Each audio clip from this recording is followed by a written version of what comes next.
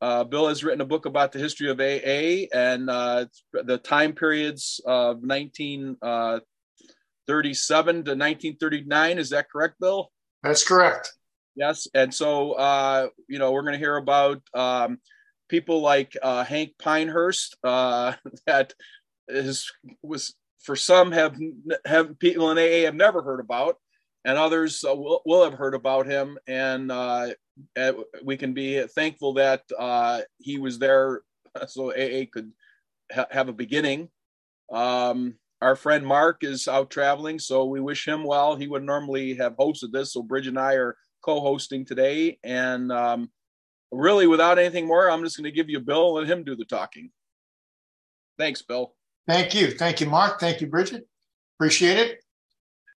So today, I want to talk about one of my favorite characters in early AA history, a guy who most people don't seem to know hardly anything about, Henry G. Parkhurst. I call him the co-founder who drank. Now, I've written a book called Writing the Big Book. It came out in November of 2019. It basically covers from the Counting Gnosis meeting in October of 1937 when they said, hey, we should write a book. And April of 1939, 18 months later, when the book was published. I began researching in September of 2007.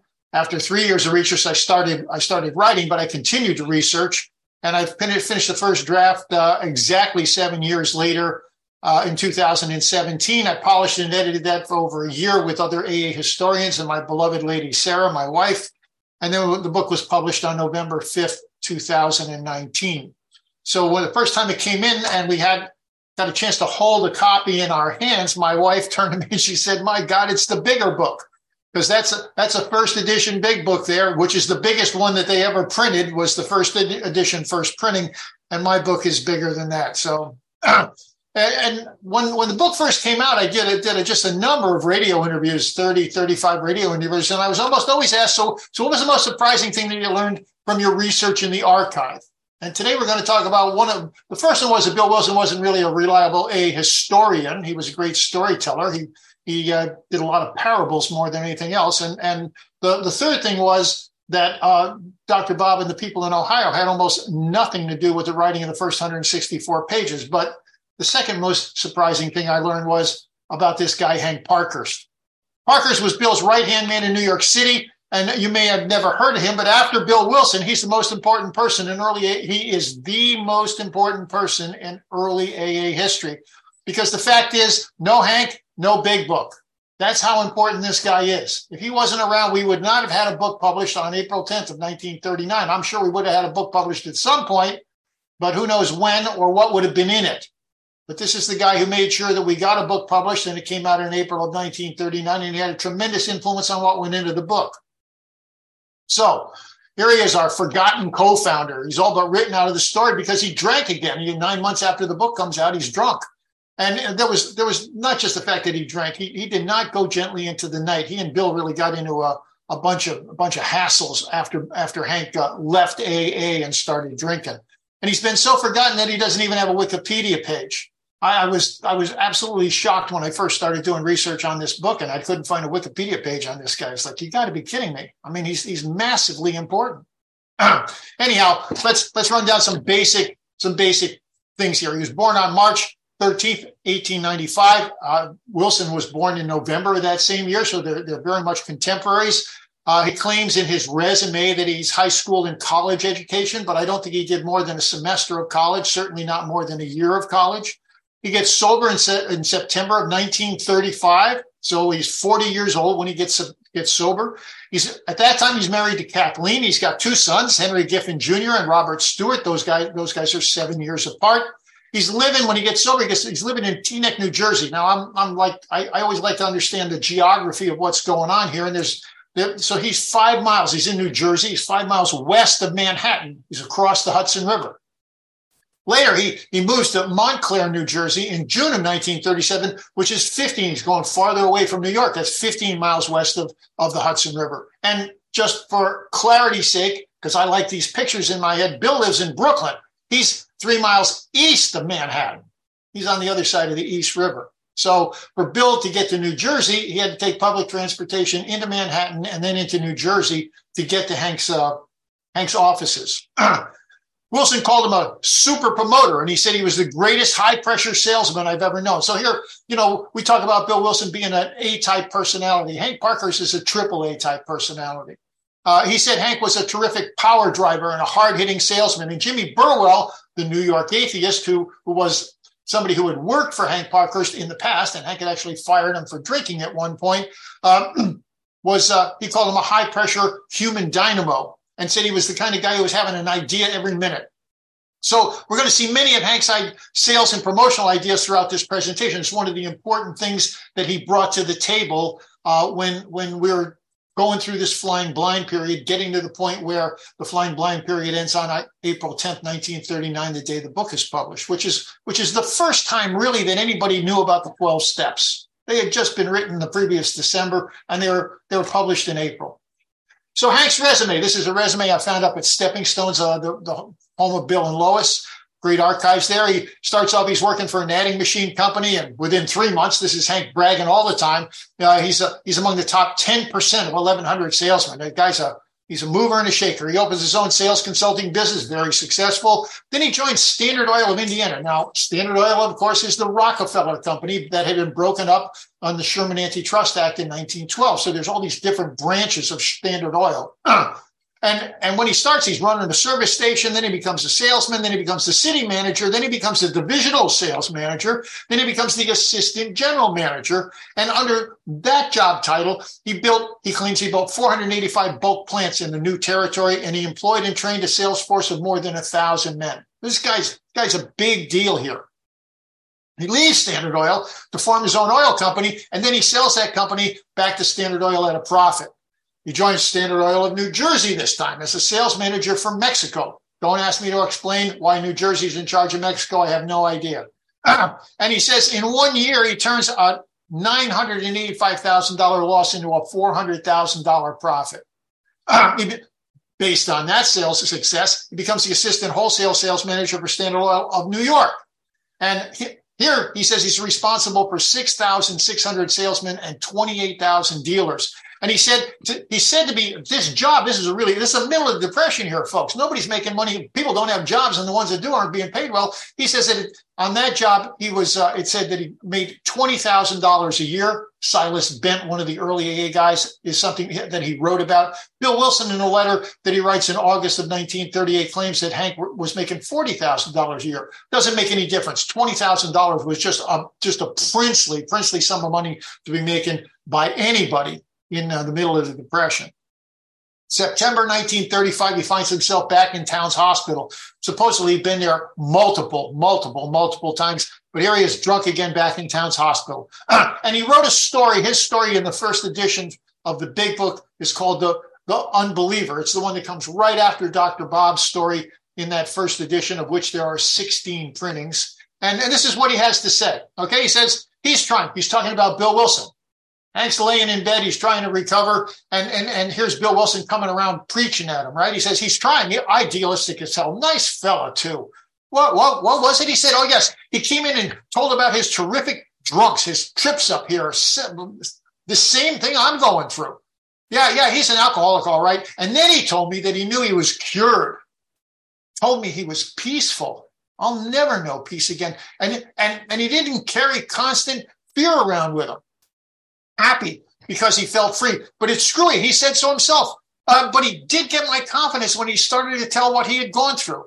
It was so exactly like my case. He knows what his torture is. He raised my hopes so high. It looked as though he had something. I don't know. I guess I was so sold that I expected him to spring some kind of pill, and I asked him desperately what it was. So Wilson's doing a classic 12-step call, telling this guy in the bed his story.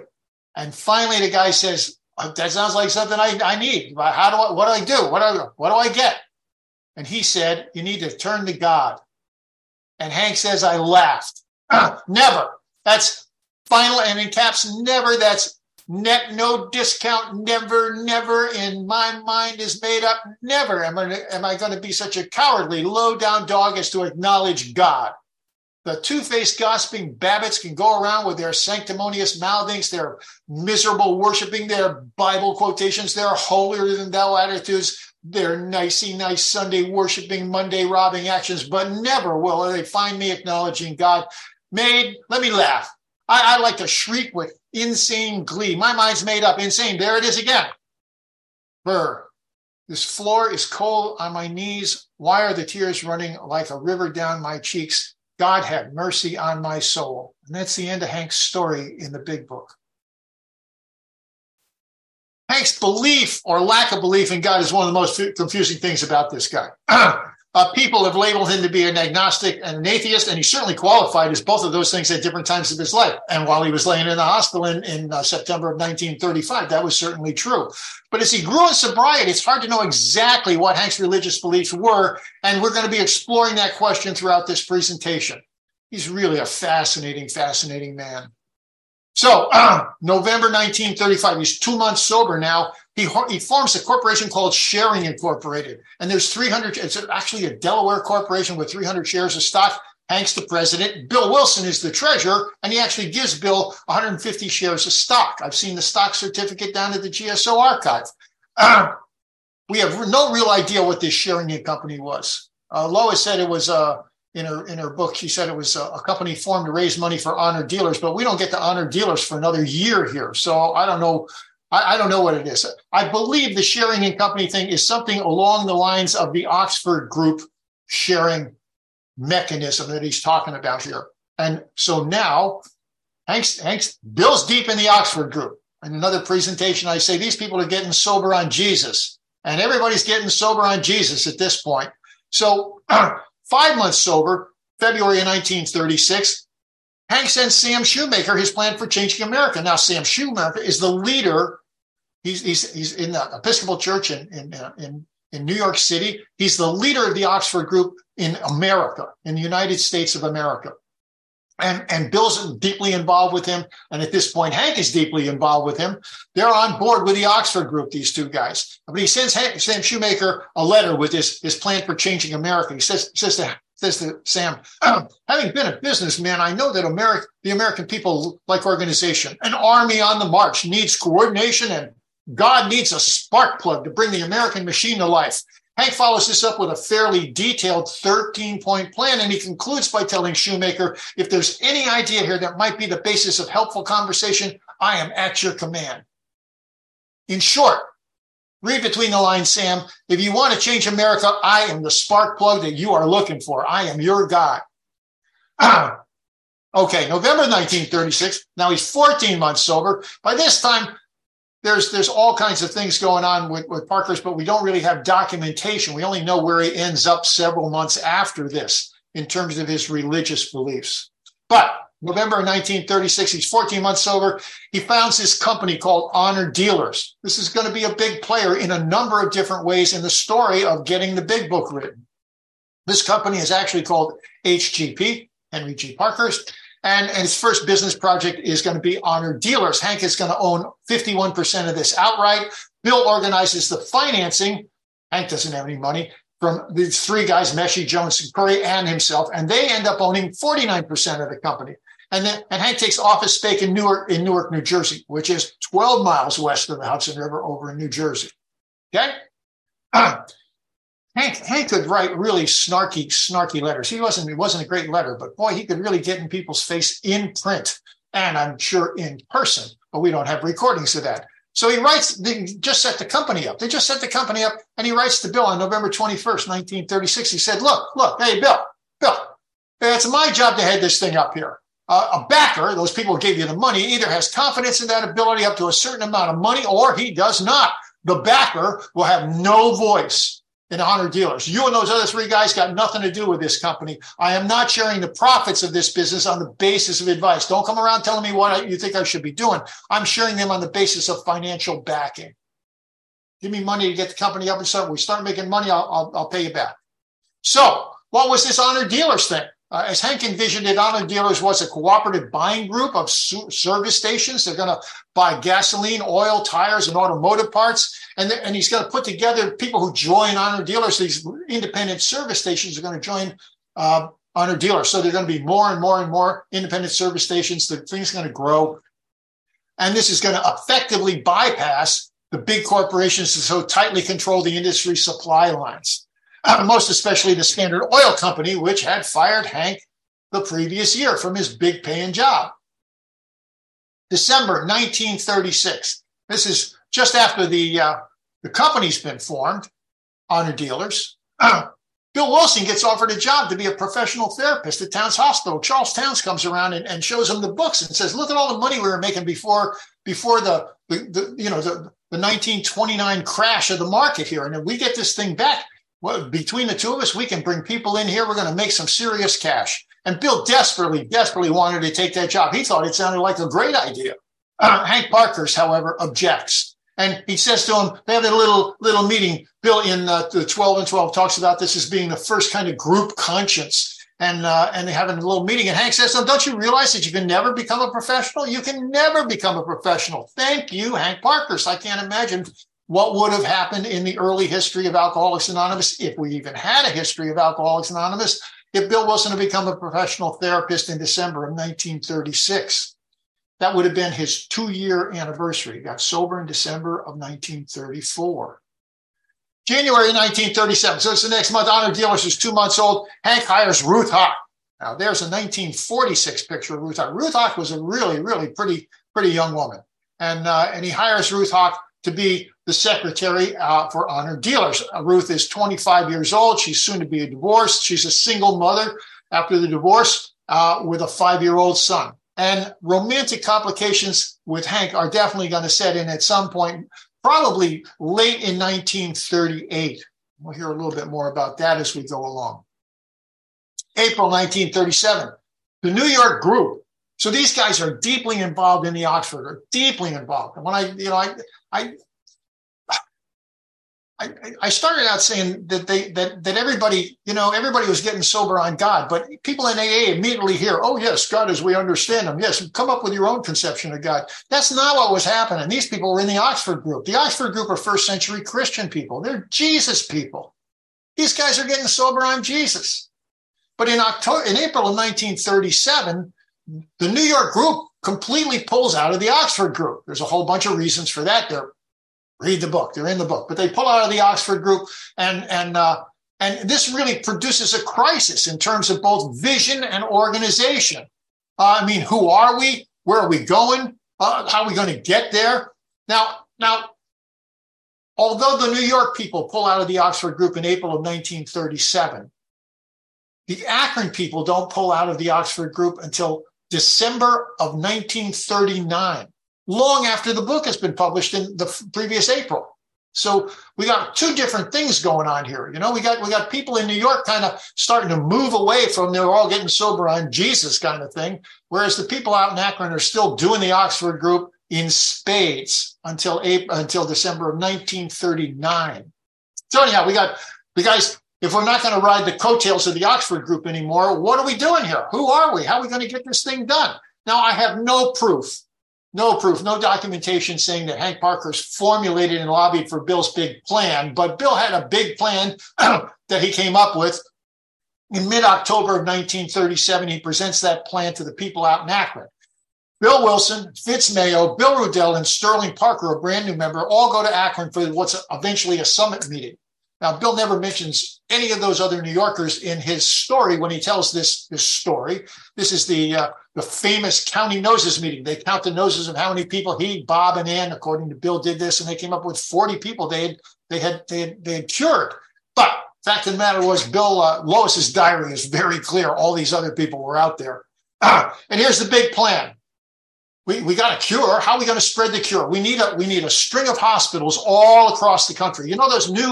Those brand new A&P supermarkets that are springing up all, this chain of grocery stores all across it. We need a chain of hospitals, alcoholic hospitals that are going to help people get sober and to get meetings going in places and bring patients into those brand new hospitals. We're going to need some paid missionaries, and we got to write a book. If we don't write a book now, the whole thing's going to get garbled and screwed up, and somebody else is going to start telling people what we're doing. We need to tell people what we're doing and how we're staying sober. So we got these three proposals. These people in Ohio, Bill's always said it passed by the slightest of margins, and his numbers are just crazy. But the fact of the matter was, the people in Ohio said, okay, Bill, you want to do that? we'll let you do that. But we're not giving you a penny here. You need to go back to New York. That's where the money is, and you need to raise the money there. If you want all this, clearly millions of dollars for a string of hospitals all across the country, paid missionaries, and somebody to write a book. So Wilson goes back to New York, and he just can't get anything going. He just can't get it. And so 2 months after this meeting out in Ohio, he finally makes a connection with several people in the Rockefeller organization. So on this particular night, December 13th, 1937, there's a dinner set up with the Rockefellers. These 4 Rockefeller guys meet with 8 drunks. And where are they meeting? They're in Rockefeller Center in the Midtown New York City, and they're sitting in a boardroom that's right outside John D. Rockefeller Jr.'s private office. Big freaking deal here.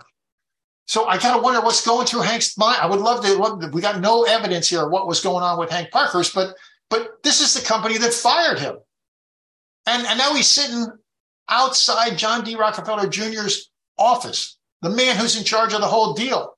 Rockefeller's father had died the previous March, John D. Rockefeller Sr. So he's the man now. Here he is, John D. Rockefeller Jr. He's the richest man in the world.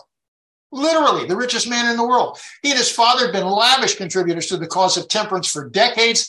Prohibition had failed miserably, and he had turned against the whole prohibition movement in the early 30s. And now this small New York Akron Fellowship was claiming that they discovered a cure for alcoholism, and they were calling it a cure in 1930, 37, 38, 39. Believe me, cure. We got a cure. So they meet on December 13th, and then we get to the big New Year's Eve party. The Wilsons have a New Year's Eve party. They got 27 guests. Lois has a list down in the archive at their home in Brooklyn, 182 Clinton Street. Bill and Hank are certainly got reason to celebrate. I mean, they've just made successful contact with the richest man in the world. A guy who's been giving money to temperance and trying to solve this alcohol problem for 2 generations.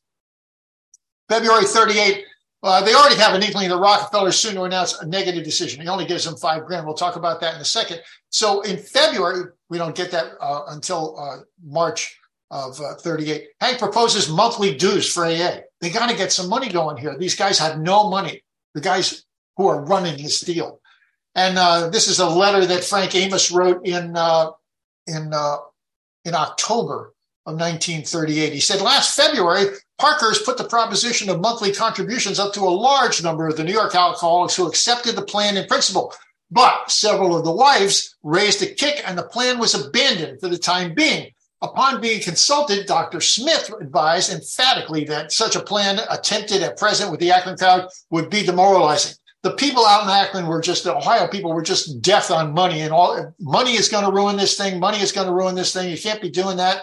So Dr. Bob, when he finds out they were talking about it in New York, probably through Bill Wilson, he says, I'm not even bringing that up out here. Not even going to bring that up out here.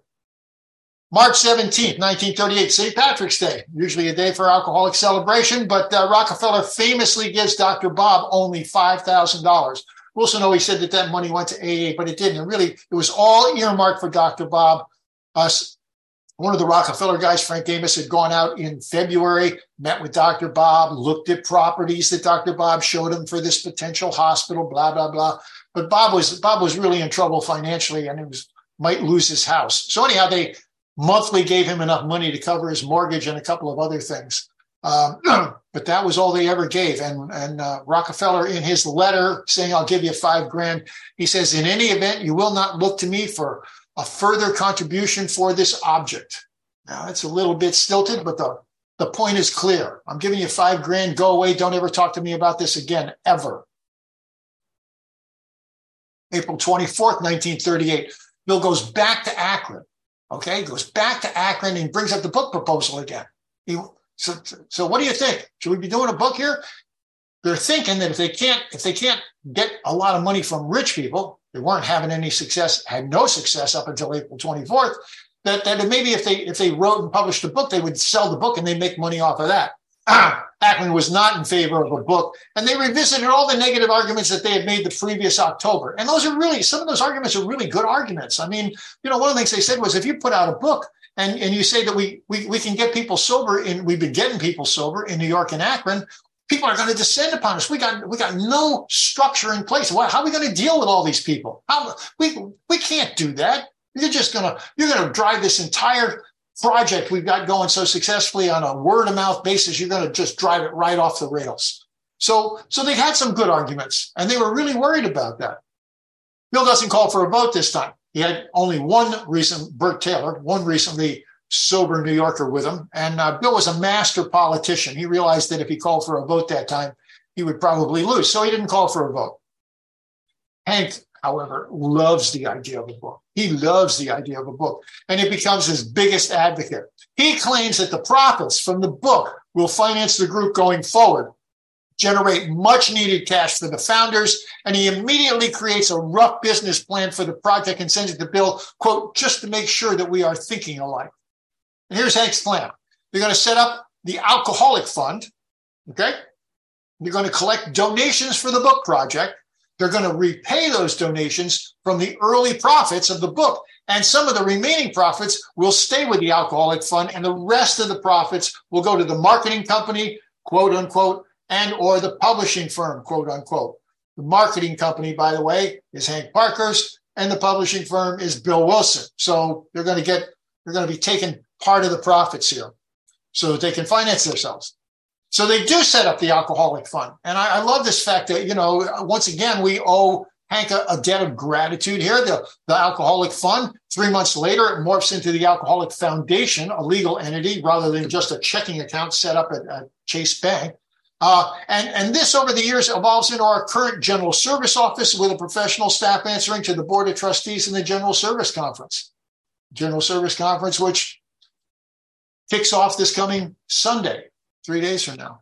So Hank convinced Bill that if he just had 2 sample chapters of the book, that would be the very best way for them to explain themselves while soliciting these donations from rich people. This is going to be our foot in the door deal. You want to get an appointment with a really important guy in New York City, you need to apply for that appointment. But this is the thing that's going to get their attention. 2 chapters. I just need 2 chapters. So on May 20th, 1938, this is an incredibly important date for our fellowship. May 20th, 1938, Bill starts writing the book. The 2 chapters he's going to write as promotional pieces, they really don't have a plan in place here to write the rest of the book. They just need some promotional pieces to get some money. Those were chapter 1, there is a solution, and chapter 2, Bill's story. Note the fact that those are reversed in our book today, but in this original iteration that we started where there is a solution, and that was followed up by a personal testimony of how well the solution described in chapter 1 worked. Bill Wilson's story. So here's the problem, though. From the very beginning, Hank is not happy. He is not happy with what Bill's writing. Most especially, he thought it was far too religious. Way too religious. Hank is advocating for a book based on moral psychology. Moral psychology. This is an incredibly important argument. It's going to go on between Bill and Hank from June of 1938 right up until April of 1938, just days before the book is published. It's this religious versus psychology thing that Wilson talks about in AA Comes of Age. Now, when I read that book the first time and I hear psychology in this argument, I think, we're talking about Sigmund Freud psychology, or we're talking about by Carl Jung psychology. But that's not what Hank Parkhurst is talking about, and that's not what they were arguing about in the beginning. They weren't looking to turn it into a sort of, psychoanalytic approach to solving your alcohol problem. It's not what was going on. But this argument that Bill characterizes as religion versus psychology, there is nothing more important in its impact on the final text of the book than this particular argument. So exactly what is this moral psychology that Hank is advocating? Well, moral psychology is Dr. Silkworth's solution to the alcoholic's problem. It's Silkworth's idea of how you get sober. And in 1937, he wrote this article in the medical record called Reclamation of the Alcoholic. And it was a 4-section article, and the 4th section was boldly titled in capital letters, Moral Psychology. And it starts off by saying, we believe that this decision, the deflation of ego, and the nature of inspiration. The patient knows he has reached a lasting conclusion and experiences a sense of great relief. The guy's hit bottom. These individuals, introverts for the most part, got to clarify, this is a different use of the word introverts. Introverts, I think of somebody who goes over in the corner and very, very quietly, is all by himself. That's not what we're talking about here. These individuals, introverts for the most part, this is what he's talking about here, whose interests center entirely on themselves. There's an alcoholic hallmark. Once they have made their decision, frequently ask how they can help others. So we're going from being centered entirely on yourself to helping others, being a person who helps others. That's the benefit and the process and the outcome of moral psychology. And he gives two examples. This is clearly Hank Parkhurst following thorough elimination of medical rehabilitation. He got a detox. He made a satisfactory physical return. He then took up moral psychology, and in 2 years, time has entirely recovered his lost fortune. And case number 4 in this particular article is Bill Wilson, following a course of treatment in which the alcohol and toxic products were eliminated and his craving counteracted, detoxed. Then he took up moral psychology, and he's gathered about him a group of over 50 men, all free from their former alcoholism through the application of this method of treatment, detoxing in a hospital, and then practicing moral psychology. To such patients, Dr. Silkworth says, we recommend moral psychology. And in those of our patients who have joined or initiated such group, the change has been spectacular. So the argument begins.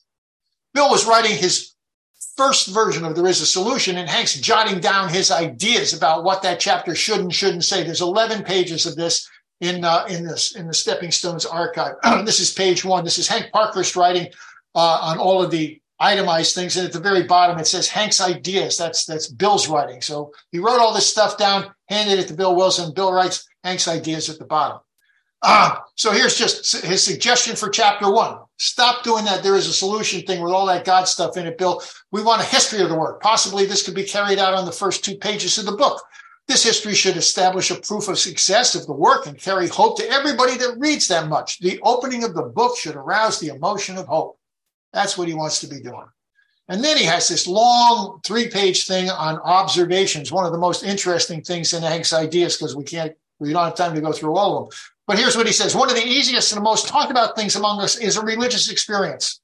I believe that this is incomprehensible to most people. Simple and meaningful to us, but meaningless to most of the people that we're trying to get this over to. In my mind, religious experience, religion, etc., should not be brought in. We are actually irreligious. How's that for one man's viewpoint of what's going on in Alcoholics Anonymous in June of 1938? We are actually irreligious, but we are trying to be helpful. Moral psychology. We have learned to be quiet, to be more truthful, to be more honest, to try to be more unselfish. Moral psychology. To make the other fellow's troubles our troubles. Moral psychology. And by following 4 steps, most of us have a religious experience. The fellowship, the unselfishness, moral psychology appeals to us. I wonder, he says to Bill Wilson, his Lord High sponsor and friend, I wonder if we are off track. A very good merchandising procedure, Hank's a businessman, he's always coming back to exactly this kind of argument, is to find out why people do not buy our products. And it is good reasoning to find out why. I am fearfully afraid that we are emphasizing religious experience when actually that is something that follows as a result of 1, 2, 3, 4. In my mind, the question is not particularly the strength of the religious experience as much as the improvement over what we were.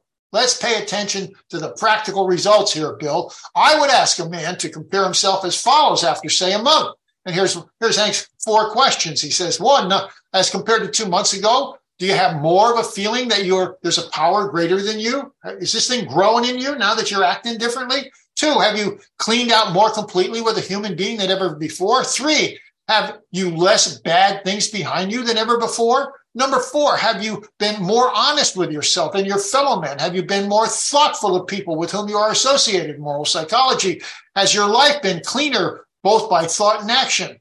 Have you looked at others less critically and yourself more critically for the past 30 days? Moral psychology. You will never be perfect. Big Hank Parkhurst's point. You will never be perfect, but the question is, have you been more perfect? Are you making progress, dude, or what? Also in these ideas, Parkhurst is the first person to name our fellowship and our big book in this document. There it is. This is his sketch of the title page, Alcoholics Anonymous, published by Alcoholics Anonymous Incorporated. And he sketched out the title page. And then there's the sales promotion permit. Now, this is a business guy, right? And then he's always looking at these situations through really rose-colored glasses. But he says there's over 1 million alcoholics and at least 1 million non-alcoholics, people who are wives, mothers, children, blah. Every employer with over 100 people, all these people are going to be interested in this book. He says there's 210,000 ministers. They're always dealing with alcoholics. They got problems with them. There's 160 physicians. They're always dealing with alcoholics and looking for a solution. And there's those people with an academic interest. According to Hank, the total would be well over 3 million prospects. So they're talking about this book being sold easily by the carloads. And they're not talking about Chevy van carloads. They're talking about railroad carloads. 3 million prospects. So Hank and Bill are fighting. They're fighting. But despite all these arguments they're having in late May and early June of 1938, on June 17th, 1938, they send out the first promotional packages with those 2 new chapters to a New York banker asking for an appointment. There's a little bit of back and forth going on between Bill and the banker in the letters, because we find out from the second letter that Bill writes to this banker immediately after that Hank has created an outline for the big book. And this is what it looks like. There's 25 chapters in this outline for the big book. And this document comes out of the Stepping Stones archive. So there's 25 chapters. The first 2 chapters are There Is a Solution and Bill's story, which are already being written. After that, there's going to be a ton more stories. We're doing the story thing right up front, not in the back of the book. The stories are going to be up front. And then there's going to be chapters 16 through 25, they're going to be expositional chapters, the stories that are the ones that are now in the front of our book. This is a really, really amazingly prophetic document. It's just remarkable on Hank's part. All but 2 of Hank's 25 chapters finally appeared in our book. Chapter 23, the chapter on failures, and chapter 25, To the Potential Alcoholic. I would love to have seen the chapter on failures for that sort of thing. Wilson later claims, I think it's in ACOA, Alcoholics Anonymous Comes of Age, that he mentions the fact that they didn't have an outline for the book. They didn't have anything. He just kind of made it up as they went along. Wrong. There's this document that he talks about in the second and third week of June 1938. He says, hey, we got an outline for the book. Here it is. He sends it to the banker. He sends it to Dr. Baum. Meanwhile, life goes on between these 2 friends. I mean, these guys are arguing, but they're just almost joined at the hip, right?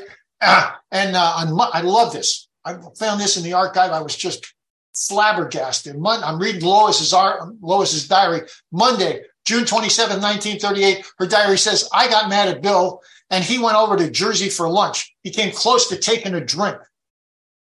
Bill and Lois was a fighter. Lois remembers there's probably 3 different times she admits that she was the one who was always kind of getting in Bill's face. And Bill was the kind of guy who didn't want to argue about stuff. But they had always had a big argument on June 27, 1938. And later she does another compilation. She writes this up. She said, on that particular day, I got mad at Bill and he dashed out to take a drink. It was like, screw you, Lois. Screw you. I'm leaving. I'm going to go get drunk. If that's what you think. But instead, he goes over to Hank Parker's house and he doesn't drink.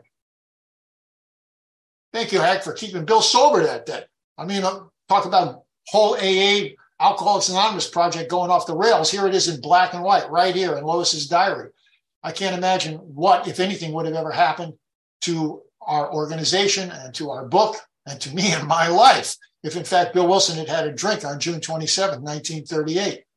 I would also like to be a fly on the wall to hear what kind of advice Hank was giving Bill so he didn't take that first drink that he got no defense against. And also what kind of marital advice he might have been offering Bill Wilson, because a year from now, Hank Parker's is going to be divorced. So anyhow, but there's no fly on the wall recordings for that, unfortunately. Bill goes back home and things have calmed down. And July 1st of 1938, Honor Dealers rapidly failing forces Hank to move to an office around the corner on William Street. This is a smaller office where Bill's going to dictate the remaining chapters of the big book to Ruth Hawk starting in September. July of 1938, Bill Wilson spends almost the entire month off soliciting testimonials. He's down in Virginia. He's in Baltimore at the Johns Hopkins Hospital. He's over at Washington, D.C. He's doing all kinds of stuff for the month of July. And Hank's mailing out those promotional packages, and he's taking interviews. He's going out and having interviews with these guys, doing a follow-up calls with these rich New Yorkers. And they're not, Bill says they didn't raise a penny, not a penny. August 5th, 1938, the Alcoholic Fund, which was really just a checking account under Frank Amos's control, now becomes a legal entity called the Alcoholic Foundation. Willard Richardson, Rockefeller guy. Frank Amos, Rockefeller guy. John Wood, a lawyer that Frank Amos got to do this on a pro bono to set this document up. Those guys are all trustees. And Dr. Bob and Bill Rudell. Bill Rudell had gotten sober the previous February of 1937, a year and a half before. These guys are the trustees. Bill Rudell is the chairman of the board. And then Leroy Chipman, the third Rockefeller guy, and Albert Scott, the fourth Rockefeller guy, are on the advisory committee with Bill and Hank. But they still get no money. They got no money. Whatever connections these Rockefeller guys are handing to them, they're just not able to raise any money. They are not getting it done. Bob's getting a small monthly check from the Rockefeller contribution, that $5,000 that he authorized on St. Patrick's Day to cover his mortgage and things like that. But Bill, Hank, and Fitz are just dead broke, and they haven't raised any money. Hank Parkhurst has a new plan. Hank has lots of plans. There's this Sunday newspaper magazine called, it's a supplement, it goes in newspapers all across the country. It's called This Week Magazine. There's 5 million copies of these things. They're printed in New York City by the Herald Tribune and sent all around the country. And people put this Sunday supplement in the big Sunday newspaper. So in early September 1938, one of their members has an in with this particular magazine, This Week Magazine, and he's going to write an article about their cure and get it placed in This Week Magazine. And in that article, Hank wants that guy to wants to offer several chapters of their book, of the upcoming book, for just $1. They're going to mention the fact that they got an upcoming book, and they're also going to pitch and say, look, if you want some of those chapters, we got a few of these chapters written. Just why don't you send us $1 and we'll send you those chapters? And he says, what, $1? I mean, how reasonable? It's just stupid reasonable. Hank says, it's just the price of a pint of cheap whiskey. Who wouldn't want to send in $1? Put it in an envelope and send it to us. But Bill, we got a problem. Bill. We only got 2 chapters, and people are going to expect something more like 5 chapters for your $1. We can't just send them those 2 chapters. We need more chapters. So Bill Wilson starts writing again for the big book on September 15th, 1938. So 3 months have gone by since he's done any writing at all. June, July, August, September. 3 months. He's been trying to raise money. Nothing, nada, nothing. September 15th, he starts writing again. And he continues writing from September 15th up until December 31st, when the first draft of the big book was finished and ready to go to the editors. September 26th, 1938, Bill writes this it's a 7-page letter, long impassioned letter to the trustees of the Alcoholic Foundation. He says, Hank, Fitz, and I are dead broke and deep in debt, and something has just got to be done. You guys got to bail. You got to figure out a way to bail us out here. We're in deep, deep, deep yoga. So this is Bill Wilson telling you what's going on in Hank Parkhurst's life, telling the trustees what's going on in Hank Parkhurst's life in September of 1938. Hank Parkhurst's situation is this. 2 years ago, I raised some money, which set him up in business in Newark, New Jersey. The business resulting supports only its 4 salesmen, 2 of these being ex-alcoholics. It does not support Hank or me, nor does it carry our office and secretary since the slump of last year. There was another depression bump going down. Hence, Hank has no income and is running into debt at an alarming rate. He has at least $2,000 in the hole right now. A lot of money in 1938. Business sense dictated that we close the Newark office several months ago, or that Hank may get a job making a salary connection with an oil company in that area. This company to carry his office expenses as part of that agency. I talked him out of that, feeling that his services and perhaps these very office facilities were going to be badly needed in the alcoholic work, which would obviously expand so much on the publication of a book. We can't give up Hank's office because that's where we're going to be. That's going to be our springboard for dealing with all these requests that those guys out in Ohio were so worried about. We are going to get a ton of requests, and we need an office space and a secretary. We need those things to be able to manage this once the book comes out. He says, without someone like Hank, I would be left to gather the material, to write the book, and to look after the publicity and distribution of the volume pretty much alone.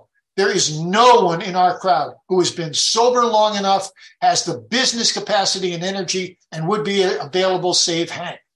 You got to remember, Hank's the second most sober guy in New York City. Frank Amos appeals to Albert Scott. Albert Scott's the guy who's really got John D. Rockefeller Jr.'s ear more than anybody else. He appeals to Albert Scott in the hopes that he'll get another contribution from John D. Rockefeller Jr. Instead, Scott insists that if money is so desperately needed, then members must start paying regular dues. This is when Amos writes back and says, they tried to do that in February, man, and it just did not work. He got voted down all over the place. Hank and Bill abandon any idea the Rockefeller men are going to help them financially. They commit to finding money elsewhere. The book holds the best promise for funding their ongoing operations. You got to remember Hank's sales predictions. And the This Week proposal drags on for weeks and weeks. I mean, there's like, I don't know, 12 or 15 letters in the GSO archive going back and forth trying to get this thing off the ground between the editor and the owner and Willard Richardson and Hank Parkhurst. But in the meantime, Bill's committed to writing the rest of the big book. He's in.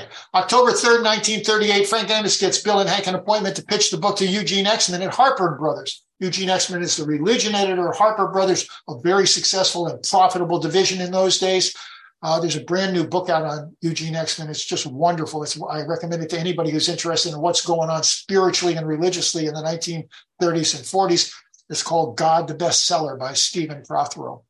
Anyhow, Amos is a friend of Eugene Exman. They both went to the same college, and he sets up this appointment for them to pitch the book to Harper Brothers. And Exman likes the book, and he offers them $1,500 advance based on a 10% royalty for all the books sold. And Wilson is really, really, really excited. He wants to take this offer, but Hank Harper is violently opposed. Hank argues loudly that they must turn this offer down. He tells Bill, among many other arguments against the offer, he says, if this book, quote, proves to be our main textbook, why would we want it, our main means of propagation, in the hands of someone else? Shouldn't we control this thing? Can you imagine if a publisher in New York City was handling our big book since 1939, probably looking for major edits and changes going along all the time? But that did not happen because of Hank Parkhurst. So thank you, Hank, again. The Rockefeller people, they think this is a crazy idea, self-publication, and they strenuously advise against. But Hank prevails in his arguments against Bill, and he's got a better plan. Another plan. Hank's always got a good plan. They're going to form their own company, he says, the 100 Men Corporation. They're going to sell stock for $25 a share. Now, by the way, Wilson always tells the story. They went out and bought these blank stock certificates, and they wrote Works Publication across the top. The Works Publication name doesn't come up until February. This is October of 1938. It's not till February of 39 that Works Publication. They were calling the company the 100 Men Corporation. And as far as I know, nobody's ever found a handwritten stock certificate for either Works Publishing or for the 100 Men Corporation. But they're going to sell stock, and they're going to sell it for $25 a share. And that money is going to support Parker's family while the book is being prepared. Now, Wilson gets an offer from Charles Towns. Charles Towns will give him $300 a month for 5 months while he's writing the book to keep him and Ruth Hawk going. $200 for Bill, $100 for Ruth Hawk. But Hank doesn't have anything. So Hank's money is going to come from selling $25 shares of the 100 Men Corporation. So if you sell 200 shares for $25 each, bang up, $5,000 comes in. So that's great. That's money for Hank Parkhurst to live on. Hank creates a prospectus that all but guarantees a huge return on their investment. So here's what he predicts in this October prospectus. If you sell 15,000 copies of the book, you're going to get your $25 back plus a $10 dividend. If we sell 50,000 copies of the book, you get a $75 dividend. 100,000 copies of the book, you're going to get for $25, you get a $150 dividend. And some people, he says, say we're going to easily sell 500,000 copies of the book. Do the math. You got to note, though, that both Bill and Hank were granted 200 shares each. You're going to sell, there's 600 shares of stock. You're going to sell 200 shares, but both Bill and Hank each get 200 shares for their efforts as author and Bill and business manager. This is so, if they got 200 shares and they sell 50,000 books at $75, they get $15,000. It was just a princely sum of money in 1938. This is a big oops. This is This is the only serious misstep I see these two guys making throughout this flying blind period. But it's a big, bad misstep, and it doesn't get corrected until a few months after the book comes out. They both hand their stock back. The whole thing falls apart. They hand their stock back in and to the Alcoholic Foundation, and they borrow some money from Rockefeller, which they pay back. They borrow some money from Rockefeller to buy back the $25 shares, which they do. So they corrected this, but it was a bad problem. But they got no sales. They can't sell the $25 shares. Late October 1938, Bill and Hank drive up the Hudson River to meet with the guy who's in charge of Reader's Digest, and this is the most popular magazine in the country, and they get a commitment that they're going to write an article about the book, and it's going to coincide with the publication when the book comes out the following spring. So finally, a few shares of stock start to sell to people outside the program. But the stock's certainly not selling well because to the people in the program, because the drunks in New York, they don't have much money, and they're suspicious of the whole project. Note that no one in Ohio, including Dr. Bob, ever bought a single share of stock. Now, the reason nobody bought a share of stock was they didn't know that there was a stock company. They didn't know there was a stock offering. They didn't know anything about this until March of 1939, the month before the big book came out. Dr. Bob knew about it, so I'm kind of surprised Bob didn't buy a share of stock, but nobody in Ohio bought any stock. And as usual, we got a problem selling stock. People can't cough up $25. He's got a plan. We're going to offer the stock on a time payment plan. I'm going to sell you a share of stock for $25. Give me $5 a month for 5 months. Paid up. You got it. And then you can get those great returns when we start selling these things by the carloads. And with that commitment that they had just received from Reader's Digest, the stock does in fact begin to sell. November 1938, Parkhurst and Ruth Hott go to a writing school at New York University, and they both now feel free to critique Bill's writings. I said before that there's a romantic situation between these two. This is probably going by this time in November of 1938, but I don't have any concrete proof of that. But they both now feel they can critique Bill's writings because they've been at his writing school, and Bill later commented that he, quote, didn't go for Hank's advice very much. I can just imagine. As a writer, there are a lot of people who give me advice that I don't care for their advice very much, and Hank Parkhurst could be a pushy guy. Around this same time, while desperately trying to sell stock in 100 Men Corporation, Parkhurst writes the chapter To Employers. And there's no evidence that that story was ever sent out to Akron, Ohio. There's evidence for almost everything else going out there, but not for that particular story. November 4th, 1939, as managing editor, Hank's taken on the job as managing editor. He hires Janet Blair to be one of the book's 2 text editors. Now, for decades, since Alcoholics Anonymous Comes of Age came out, everybody knows about this guy, Tom Usel. He was the editor. Nobody knew about this woman, Janet Blair, until about 15 years ago. A whole cache of letters that were owned by Janet Blair's surviving relative, someone, contributed them to the GSO archive. And so Janet Blair she made a lot of big changes and edits to the big book, the text of the big book. Unsung. It's about time this woman got some credit, and we're doing it right here. He has already secured Tom Usel's service to be the other editor. So Usel's going to do this macro view. He's going to do this macro view. He's the guy who moves Bill's story from the first story in the back of the book to the front of the book, for instance. That's the kind of thing Tom Usel was doing. Whereas Janet Blair, she's going to work on the chapters themselves. She's going to fine-tune the chapters. She's going to fine-tune the paragraphs. She's going to fine-tune the sentences. That's what she was doing. And we've got some wonderful, wonderful letters back and forth about the changes she's suggesting that were in fact taken. November or December 1938, Hank writes another chapter, not just in To Employers, the Q&A chapter. This is 15 typed pages in the GSO archive. And I couldn't believe this when I found this. This is really, really great. This is one man's opinion. This is a snapshot of what he sees going on in Alcoholics Anonymous on the ground in New York City in late 1938. So this Q&A chapter is 94 questions and answers. And there's 30 very personal answers. There's 20 questions that are answered from his perspective. There's 16 questions on slips, and there's 16 or so on religion and God. There's 15 questions on the fellowship, and 5 attempts to define an alcoholic. He and Bill struggled with that soundbite. They're always looking for a soundbite that would define an alcoholic so that person, the alcoholic, reading that would say, oh yeah, that's me. They never came up with that proper soundbite.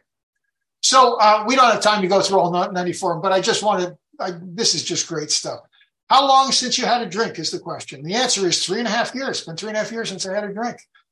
Do you ever desire a drink? Of course. Seldom a day passes when I do not wish I could drink. Can you believe that? Dr. Bob said he was thirsty for a couple of years after he stopped drinking. But here's 3.5 years. Hank Parkhurst is a thirsty guy. It says, do all alcoholics who have used this method wish they could drink? And Hank says, no. The desire to drink seems to be taken away instantaneously in some cases. Others lose it after a period of months. But I'm a thirsty guy 3.5 years later.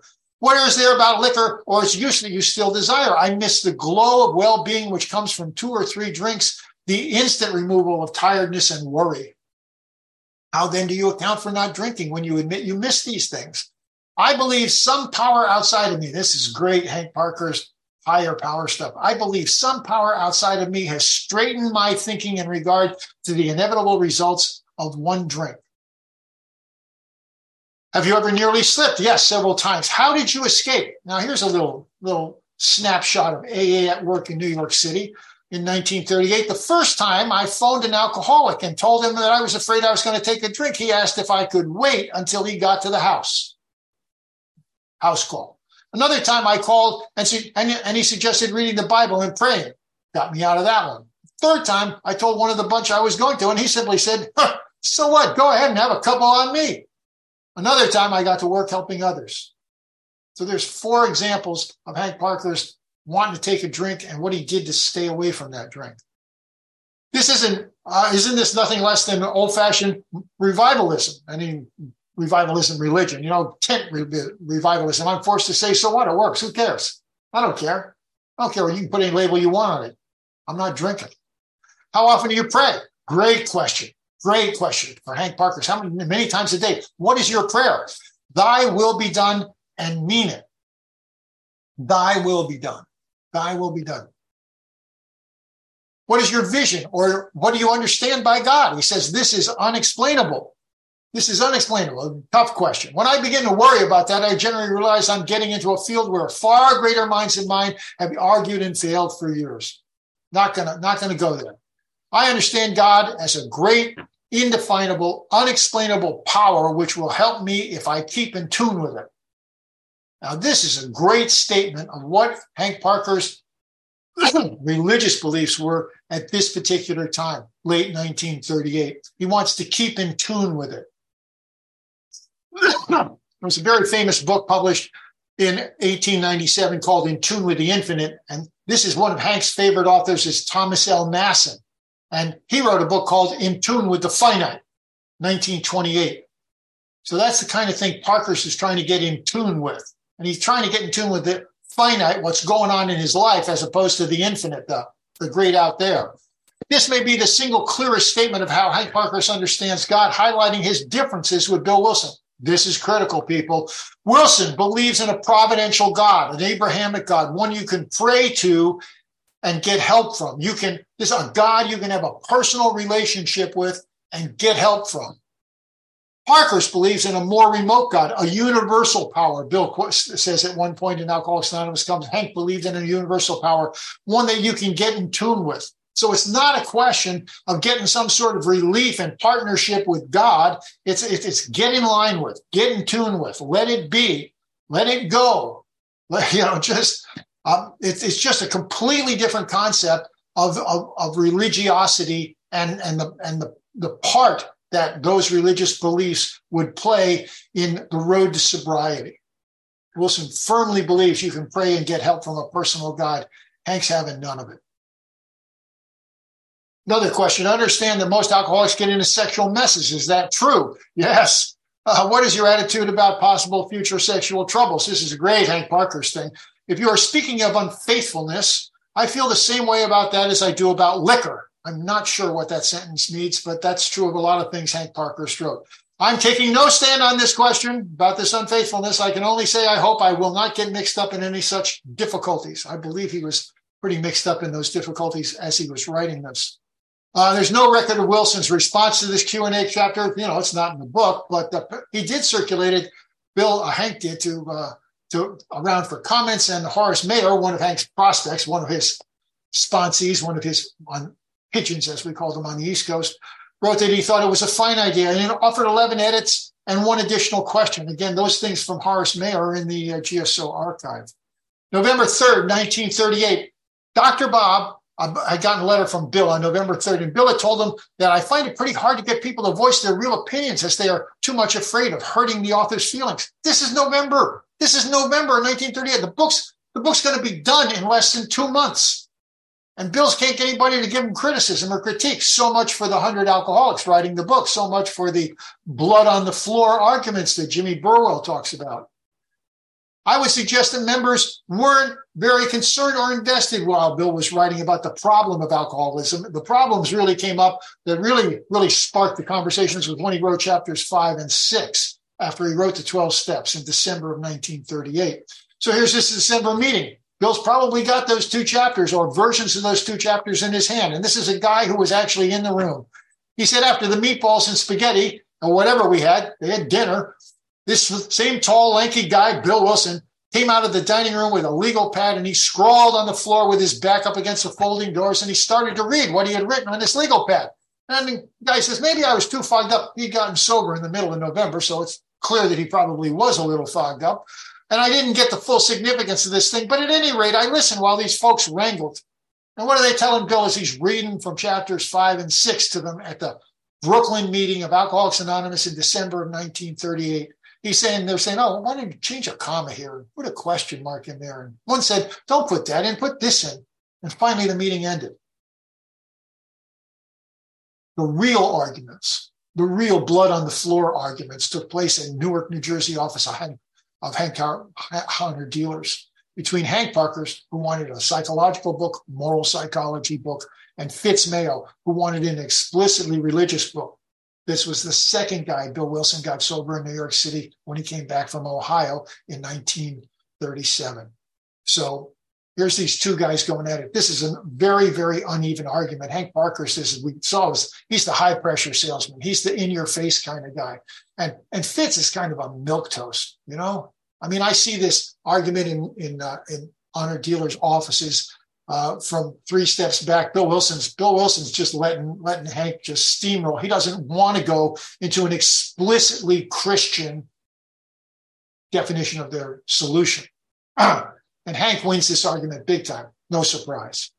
Bill Wilson would not agree to change most of the things he had written. He hated to change anything he had written. I can identify with this. When I write a chapter of something, I hand it to my wife and she starts redlining it all over the place. I'm like having a hard time with that. I'm very invested in things I've written, and Bill Wilson was exactly the same way. But he finally did agree to adopt some of Parker's most important suggestions. God got changed to higher power. God got changed to power greater than ourselves. God got the addition of as we understand him. Thank you, Hank Parkhurst, over and over and over and over again. December 31st, 1938, we got another New Year's Eve party. This one's out at the Parkhurst house in Montclair, New Jersey. It's possible they're even more joyous because they got the book finished. I mean, the last one, they thought they were going to get all this money out of Rockefeller, which never happened. But now they got the book finished. I mean, they are on track, baby. We're going to get this thing done. And I love this. Bill Rudell's wife was interviewed when she was a pretty old lady, but she talked about this party and she said, and we didn't cheer at midnight in those New Year's Eve parties in the early years. What we did was we all held hands and said the Lord's Prayer at midnight. How's that for a little snapshot of early AA? East Coast. January 2nd, 1939, Tom Usel, the editor, he has the manuscript and he writes back to Hank. He says, on reading additional chapters, he'd already seen the first 2, and surveying the job as a whole, I found myself deeply moved, at times full of amazement, almost incredulity. And during most of the reading, I was extremely sympathetic. My feeling at the moment is that you should certainly hold on to the production and distribution of this volume. Don't let Harper's do it. If you can, for she ought to go far, wide, and handsome and net those concerned a neat profit. This last remark was clearly music to Hank Parkhurst's ears. We're going to make a lot of money on this book. Early January 1939, Kathleen throws Hank Parkhurst out of the house. Throws him out of the house, early January. I'm speculating here. I'm making this up. Maybe he got caught with Ruth Hawk in the pantry room at the New Year's Eve party. I don't know. But she throws him out anyhow. And he moves in with Bill and Lois for the next 10 weeks. And this is really, really dreadful from a historical point of view because there's no communication between these two guys going back and forth. We have stuff before this time. We have stuff after this time. They were always writing letters and memos back and forth. But we got nothing because they're sitting down to breakfast and dinner every day at 182 Clinton Street in Brooklyn because Kathleen threw Hank out. January 18th, 1939, the board of the foundation, the Alcoholic Foundation, meets for the first time in 4 months. Wilson and Parkhurst had cut these guys out completely because they weren't getting it done. They approve everything that's happened in the previous 4 months, although they objected to it strenuously at the beginning of that 4-month period. And the non-alcoholic trustees even buy shares of stock in the 100 Men Corporation. So they vote with their feet. They vote with their checkbook. January 19th, the first published notice of AA appears. It's written by Silas Bent in There Is a Hope in the Hackettstown Courier-Post. And it's a story written about Hank Parkhurst, although he's not named. So the very, very, very first publication, notice in print of Alcoholics Anonymous and its success in getting people sober appeared on January 19th, 1939, and the story's about Hank Parkhurst. January through February of 1939, we don't really know who did what to the main. I mean, sometimes we specifically know, but in general, we don't know in the first few weeks of 1939. Wilson had certainly been making changes on a regular basis. I mean, they didn't have Xerox machines to just copy these things up. Ruth had to retype these things with carbons. So she had to do that kind of thing. And she was always typing up more copies, but he was always making changes. And we've got different versions of this thing. You can see the changes being made in 3 different versions, for instance, that we have of There Is a Solution. January 1939, Usel edits the format of the book. And one of the things he does is he moves Bill Wilson's story to the front of the book, including many, many other things. He says, you can't open this book where there is a solution. You want a story that's going to offer the hope that Hank Parkhurst said we needed to open the book with. Usel says we do that by putting Bill's story up front. February 4th, 1939, Janet Blair begins editing the manuscript, and she communicates directly with Parkhurst, and she makes numerous significant changes to the text. By the way, I've got presentations up on YouTube about the first 5 chapters so far of the big book, and you can see how that plays in there in 4-part harmony. February 11th, arguments over the best name for the book have been going on for months. It's come down to either The Way Out or Alcoholics Anonymous. Hank sends Fitz to the Library of Congress. Fitz lives in Maryland, just over the line from Washington, D.C. They send him to the Library of Congress, and there he discovers that there's 25 books called The Way Out and none called Alcoholics Anonymous. Now, Hank and Bill both wanted to call the book Alcoholics Anonymous, so they were happy about this. I just always have to say, when Bill Wilson told this story, he said that there was 12 books called The Way Out, and they didn't want to be the 13th book called The Way Out. That would be bad luck. But I've seen the telegram. I've seen the physical, actual telegram that Fitz sent. And it says there was 25 books called The Way Out, not 12. It's a great story. Bill Wilson was a great storyteller. I don't fault him for that. February 14th, the board meets again finally, and the most notable in this minutes are that 100 Men Corporation is now being called Works Publishing, and that goes on through the 14th printings of our book Alcoholics Anonymous. They're published by Works Publishing. January and early February, Hank edits the stories before Janet Blair is even completely finished. They send a freshly typed manuscript out for pre-publication. And on February 20th, the multilith copies arrive and distribution begins. This pre-publication multilith copies are printed, and they're given to all the alcoholics and to doctors and to psychiatrists and ministers and priests. And they're all supposed to do these reviews and comments and corrections. They want to make sure that they're not making a bad mistake here. And they want to make sure that everybody's on board with this project the way it's been written. So they give everybody a shot at it. And Hank Parkhurst is the guy who collects all these comments and corrections, and he writes them down in one particular copy that's held in the multilith copy held in the Newark office. And that's been a facsimile of that's been printed in the book that started it all. This came out in 2010. If you're at all interested in early AA history, you need a copy of this particular book. It's available on Amazon. It's just a great thing to look at. I mean, look at all these changes. This is on the left. We've got the first page of There Is a Solution, and on the right of how it works. Look at all those changes. And there's what's really interesting to me when I look at this is I see the changes that they took that they made. I'm so familiar with the changes that got made to their, to how it works, which gets read in so many different meetings. But then there's suggestions that didn't get taken. And I think those are just wickedly fascinating.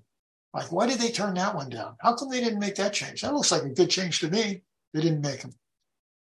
March 1939. One editing fact is known with certainty. Hank Parkhurst diligently edited the stories that came in after mid-February. There are 6 handwritten manuscripts in the Stepping Stones archive showing his edits. And he was really, really a tough editor, man.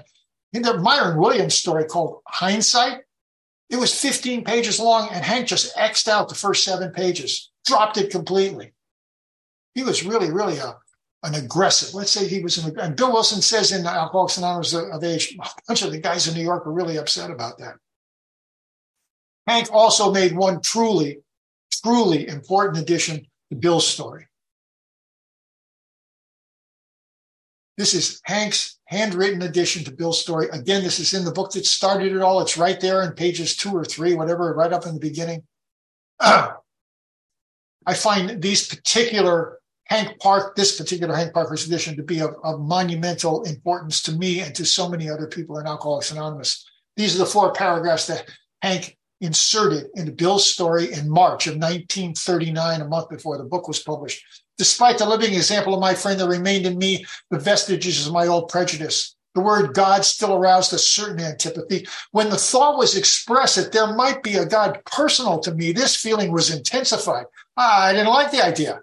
I could go for such concepts as creative intelligence, universal mind, or spirit of nature, but I resisted the thought of a czar of the heavens, however loving his sway might be. I have since talked with scores of men who felt the same way. Hank Parkhurst is right, and they got to know. My friend, that would be Abby, my friend suggested, this got inserted in Bill's Towns Hospital story, my friend suggested what then seemed a novel idea. He said, why don't you choose your own conception of God? In italics. That statement hit me hard. It melted the icy intellectual mountain in whose shadow I had lived and shivered many years. I stood in the sunlight at last. Again, italics. It was only a matter of being willing to believe in a power greater than myself. Nothing more was required of me to make my beginning. I saw the growth could start from that point. Upon a foundation of complete willingness, I might build what I saw in my friend. Would I have it? Of course I would. Thank you, Hank Parkhurst, for why don't you choose your own conception of God? But the most important suggestions for changes for the multilith printing came from a New Jersey psychiatrist named Dr. Howard.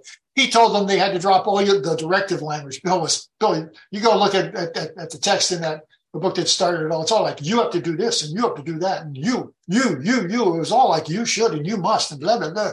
Very directive. He said, you can't tell alcoholics anything. You got to change that into suggestive language. This is what we did. This is what we did. When we did this, it worked very well for us. And we, that kind of thing. Bill was incensed and he refused to make those changes. He refused to make those changes. Jimmy Burwell, who was one of the most unreliable guys about early A history, but he was there on the ground, and every so often he hits it right.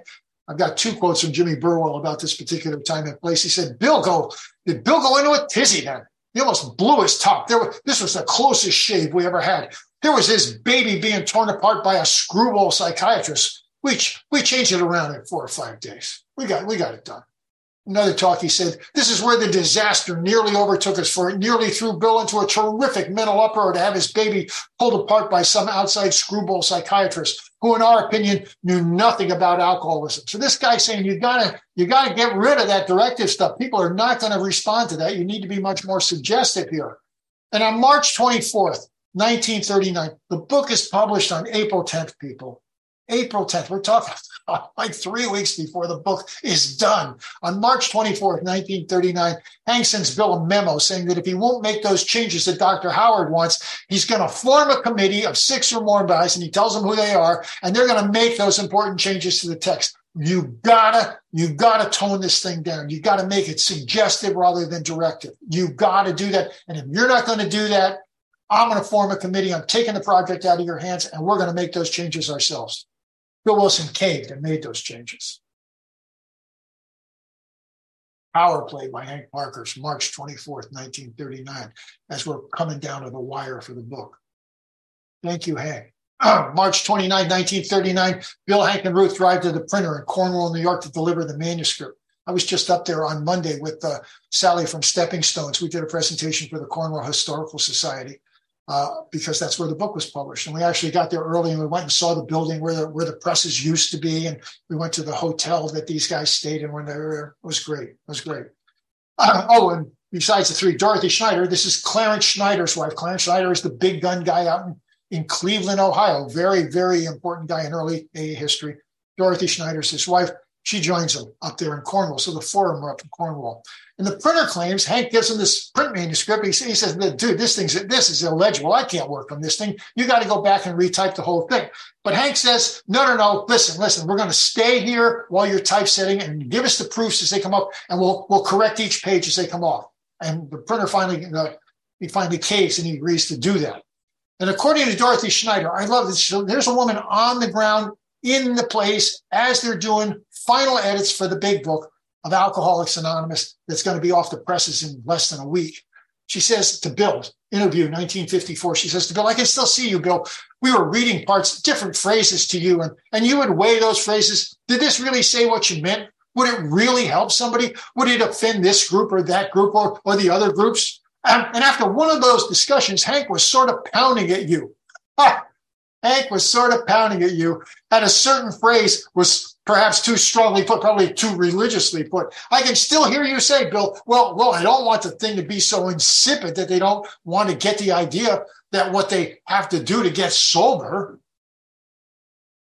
March 31st. By now, Bill says, this is from Alcoholics Anonymous Comes of Age. By now, our money supply was gone. The hotel bill was going to be twice as much as the cash we had. They hadn't planned on staying and doing all these edits. To Ruth and Dorothy and me, this seemed pretty awkward, but Hank, stated confidently that God would provide. He says, Henry had lately adopted the comforting theory that if God wanted something done, we only had to keep running up bills, which eventually he would pay. This was a heartening example of faith, but it did leave the practical question of who would be God's agent in the matter of the money in this particular case. Hank wasn't wrong, though. Bill solved the problem. He drives down to New York City, takes Hank Carglass down to New York City, gets a $200 check from Charlie Townsend, cashes it, and goes back and pays the bill. And it's enough to cover the hotel bill, and Leland released a little bit of cash in reserve. April 10, 1939, the big book is published. The day that I really consider to be the birthday of Alcoholics Anonymous. How could you have a birthday of AA if there's no 12 steps, people? This is the first printing of the 12 steps of Alcoholics Anonymous. So the book is published. So just to recap the importance of this man, Hank Parkhurst, who many of you probably heard, but never, I just got to reemphasize why I say no Hank, no big book. So let's look at the evidence. He convinced Bill to write the first two chapters in May, June of 38. He created an outline for the book.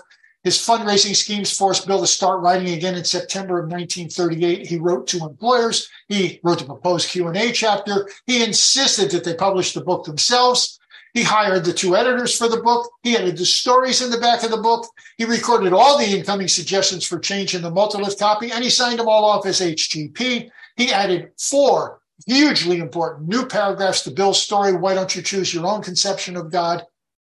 He constantly argued for what should and shouldn't be in the book with Bill Wilson. He wanted a psychological book, a moral psychology book, rather than a religious book. And after a while, he won big time. We got higher power from Hank Parkhurst, God as we understand it from Hank Parkhurst. And he forced Bill to make the changes suggested by Dr. Howard. So, no Hank, no big book. That's my evidence for it. The day after the book comes out, Hank goes into high promotional mode. He places an ad in the New York Times. Do you have an alcohol problem? Alcoholics Anonymous, blah, blah, blah. Contact us here. Just write us right there. Day after the book comes out. April 23rd, 1938, there's an AA member who knew the host of a hugely popular radio program, and he gets to do a national broadcast, 3-minute radio interview talking about AA.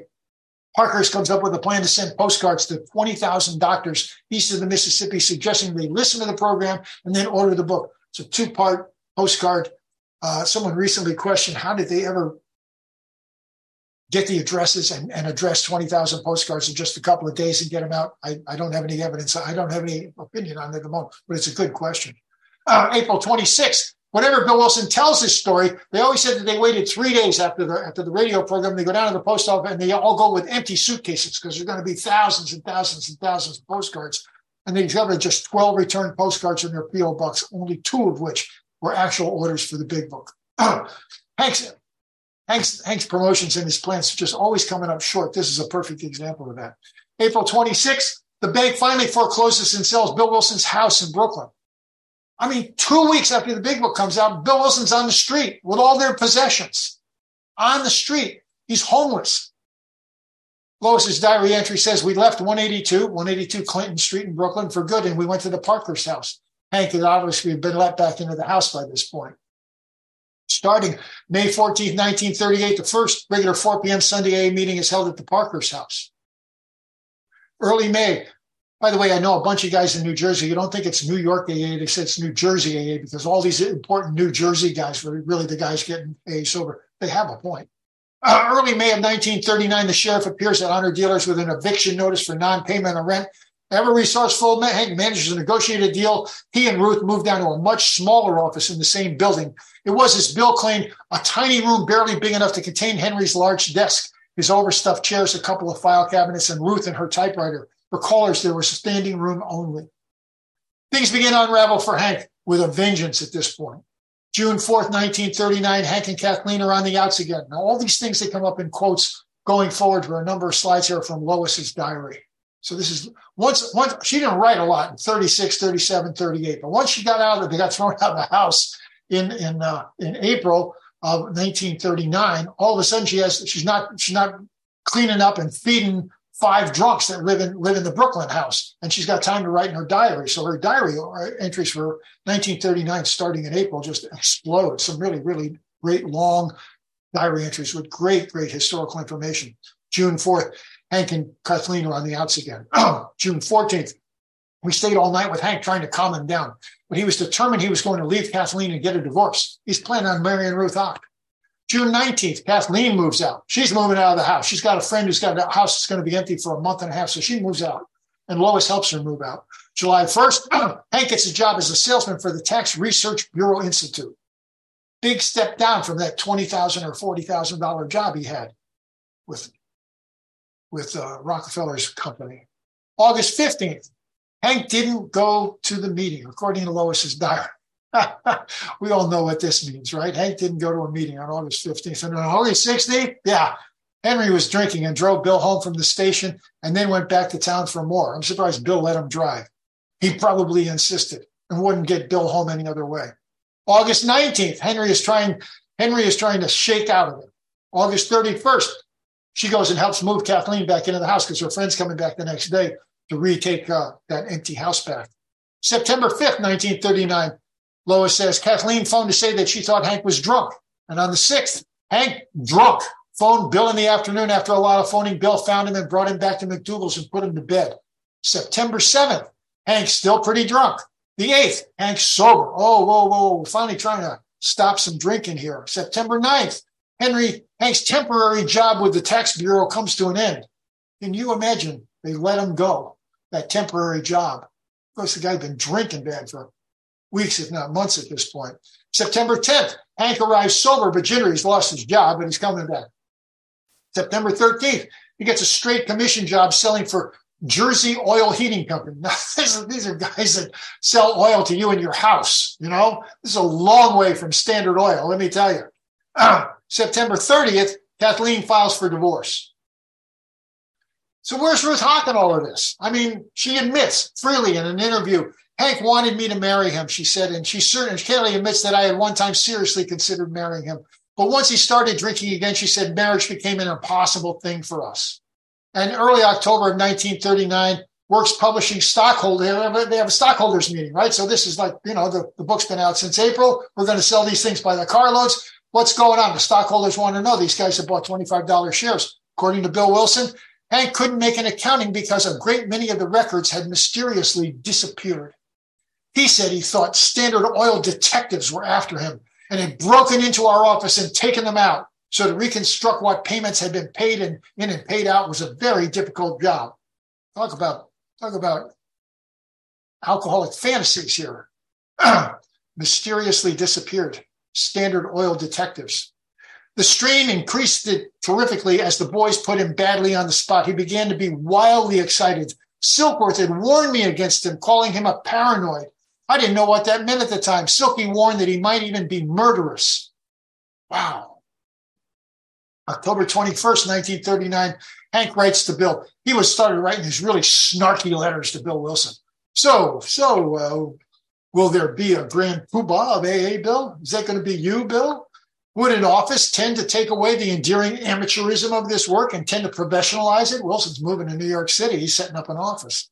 Gee, Bill, this is all used to be so wonderful that I wonder if that old touch isn't being lost. Are you still the simple country boy that used to be so enthused and happy and sending someone out and seeing someone get out of the hole?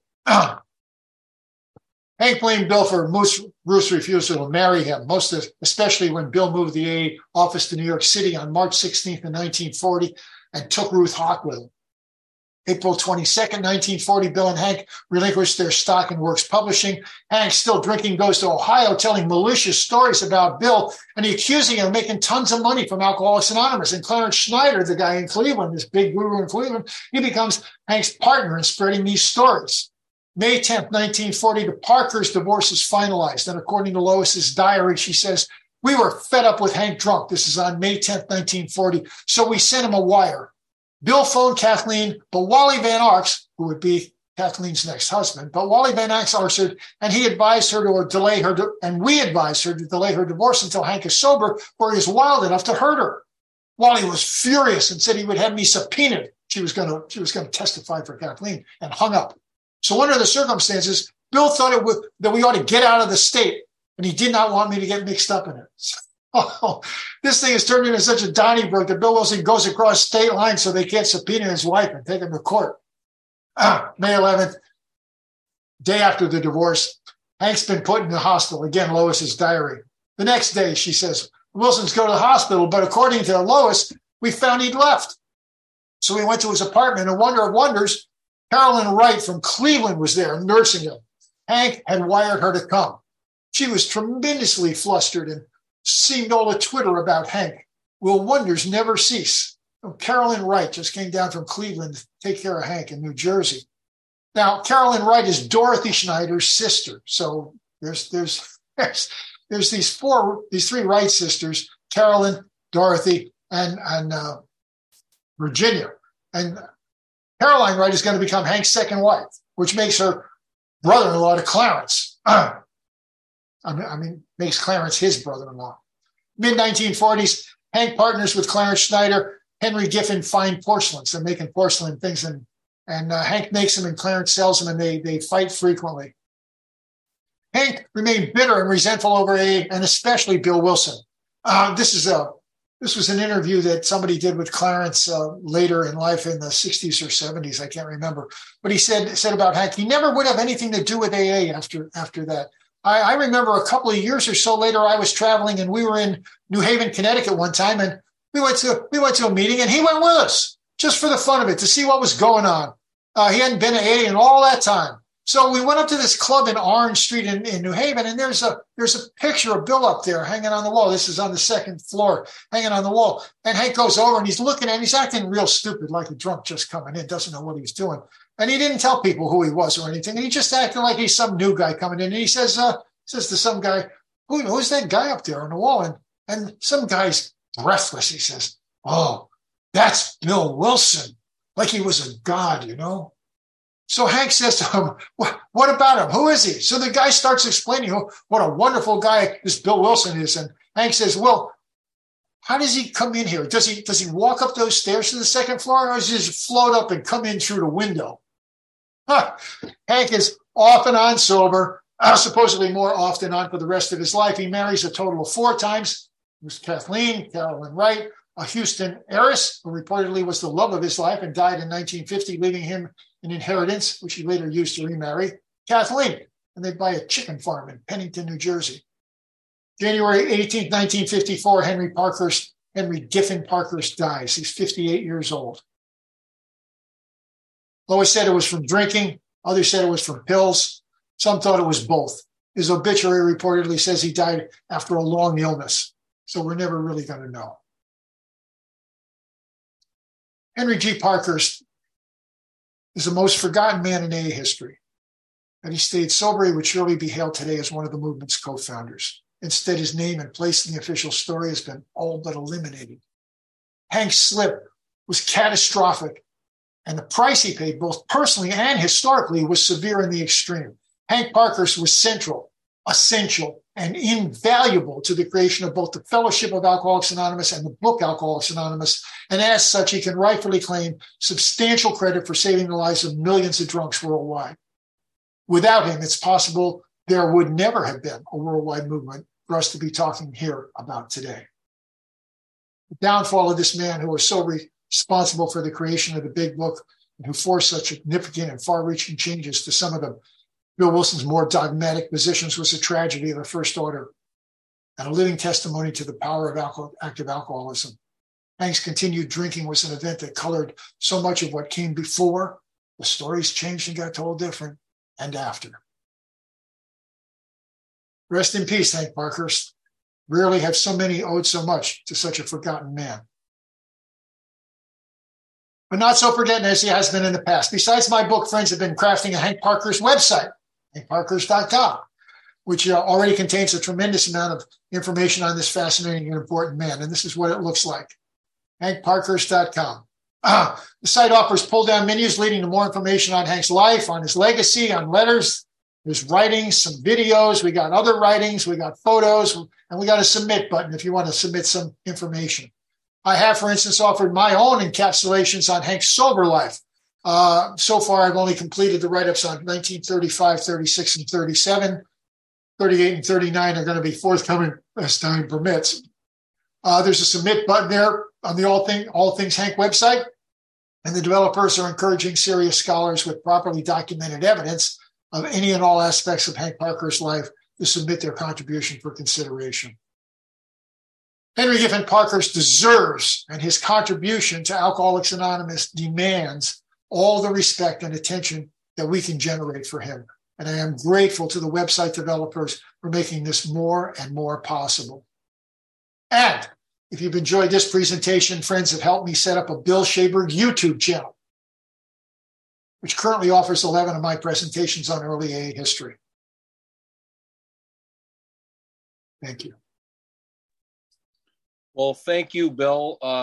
It was certainly a heck of a presentation. It may seem like there's just a few of us here. There's a few more popped in, but the nice thing about this, it's being recorded, so people will get to listen to it at their leisure. And I know a lot of it does on the podcast on tujnua.eu. So you'll be up there. It's so important for history to get it right. So I'll call you a radical. Bill, your writing is radical. Now, geez, some people will misinterpret that. What does radical mean? To me, it's to the root. And since this is AA history, yes, I'm grateful that you put this together. Some people on here may not know, and those who will be listening may not know. It was 10 years of research that you did before you actually published the book in 2017. Is that correct? Yeah, that's correct. And you're right. It's, the first chapter of the book is called Challenging the Creation. That's just because I found so much contradictory evidence in contemporary documents in the archives. I was amazed that nobody had ever, if they'd looked at them, they didn't write about them, so I wrote about it. And that's what I did. We just did this presentation at Cornwall, and there was like 30 AA people in the crowd because Sally had told people in the area that we could do that. And I said, listen, first chapter of this book is called Challenging the Creation Myths. So if you're an AA fundamentalist, you don't want to read this book. Interesting. And I think too, I believe that, I don't know, maybe I deify Bill Wilson a bit. Myself, I like that part. What does he float through the window? That's pretty yeah. That was good. But I wonder though, as he evolved through his sobriety in his later years, I wonder if he would come to appreciate that Hank Parkhurst was included in this in the history of AA in the way that it has been. I wonder.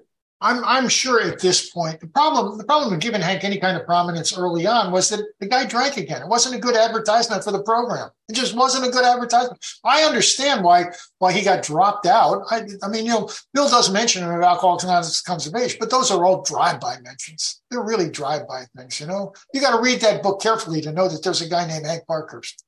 Yeah. Well, and really, and thank you for doing what you have done. I know this is your forte, but really helping this to carry on into the future when people get to read it, I think is really important. I also think bringing up the name Janet Blair, I've never heard that before. Obviously, very important. And also Dorothy Schneider. I have heard about that coming from Cleveland quite a bit. I'll have more questions later, but I want to turn it over to our co-host, Bridget, and let her ask any questions that she may have, and then we'll open up to everybody else by raise a hand. No Thank you so much, Bill, for your presentation. I've heard you speak a couple other times, and it's just always endlessly fascinating. I just really think it was such a neat combination of Bill Wilson, this sort of, I don't know, he was sort of a visionary, but Hank Parkhurst really drove home the fact that he had a lot of the ideas and the enthusiasm that was needed. So yeah, I would very much like to open it up for if anyone has any questions. I'm going to open the chat back up, and we're going to do it by raised hands. So please, if anyone has questions, feel free to raise your hands, and I've opened the chat up. But yeah, great presentation. Thank you.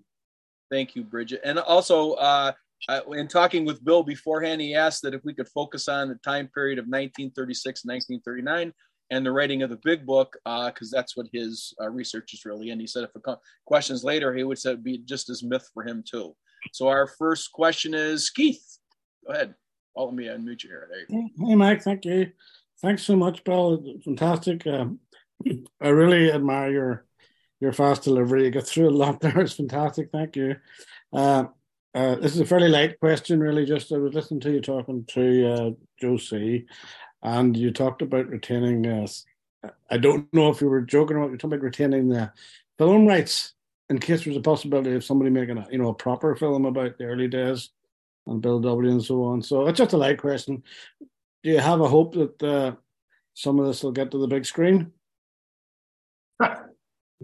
Yeah, I would love this to get to. I mean, I think we got a Netflix series here, I really think we got a Netflix series to cover just exactly those things. Now, I put together some sort of, you're supposed to put together, what do they call it? I can't think of what they call it. I'm an old guy. I can't remember words and names. But anyhow, I did put together like a 15-page document kind of pitching the idea. But what they're looking for is a script. And of course, the script writers are going on in America. They're all going on strike next week, I think. So anyhow, I've talked to a couple of people about this, but nothing's ever come of it. It's interesting to me that Alcoholics Anonymous is kind of painted with a tar brush, I mean, for instance, my publisher thought he guaranteed me we were going to get this book reviewed in the New York Times. Right. Never happened. It's just, people seem to feel there's something unsavory about Alcoholics Anonymous, so they want to keep their distance from it on that kind of a level. Ernie Kurtz told, Kevin Hanlon and Dan Carosino did the Bill W. documentary that came out in 2012, and they interviewed Ernie. Ernie was a great contributor to their project, but Ernie told them early on, once you identify yourself in your life work with Alcoholics Anonymous, they put you in a box and nobody wants to talk to you again. Not even somebody that's sober, just referring back to what you said about Hank, even worse, Yeah. Drunk. Yeah. How disgusting.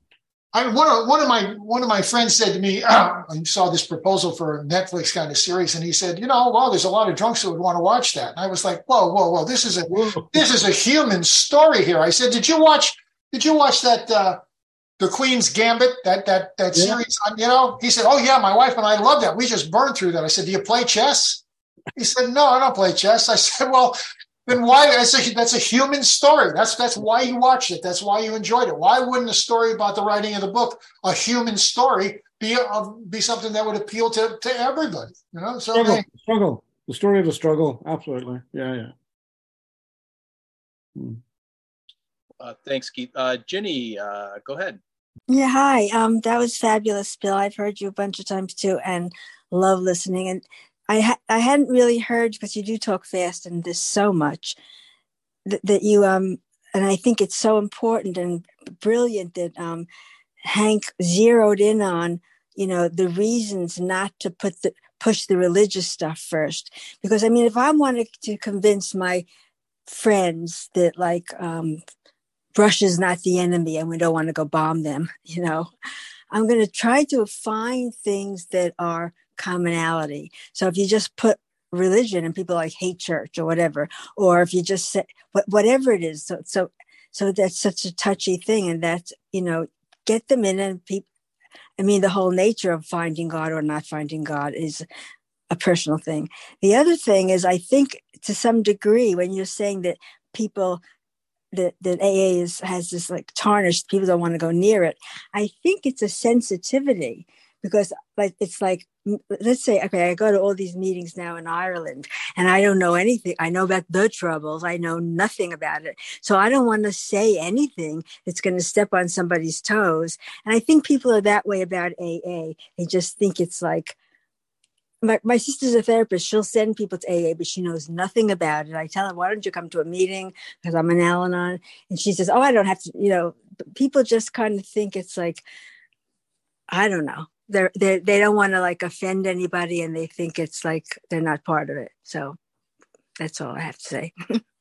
Thank you, Jenny. And you know, the dialing. I mean, I that was an hour and a half, you know, and I got a ton of stuff I didn't get to. You know, one of the things that's in There Is a Solution is where the story of Roland Hazard and Carl Jung are. You know, and in our book it says, you know, you need to get yourself a vital spiritual experience. That's what it says in our book. But in the first typed version of that chapter, it says he has Carl Jung saying, what you need to do is get yourself a vital religious experience. Really, a vital religious experience. I mean, I would have been out the door before, you know, give me a break. So Parker's did all of that stuff. You know, he was the guy pushing for those changes.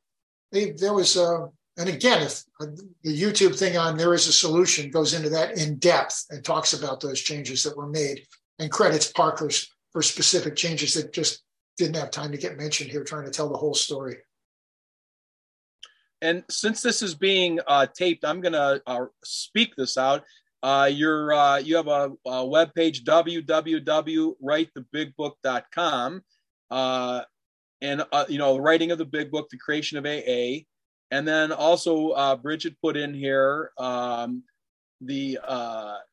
hankparkhurst.com. That's another one that you spoke about. And then also your m.youtube.com at BILSSCHABERG 8911. So if you're listening to this, you can check that's his YouTube out. So we want to put that out there too. And you know, I also want to say that, you know, since this is Tuj Nua, who represents all kinds of ideas and supports 12-step fellowships and speakers. This isn't an AA meeting today. This is presenting a speaker, an author who wrote a book, a historian, and very grateful to you doing this, Bill. And then here we have a question from Tracy, so we'll go to that. Whoops, sorry. Hey there, Mike and Bridget. Thank you for your service. I love, by the way, Mike, I love how you say Tusnua. Tusnua here. I love it, man. You're an awesome guy. Hey, thank you, Mr. Schauberg, for all your work on this. Wow, what a great presentation.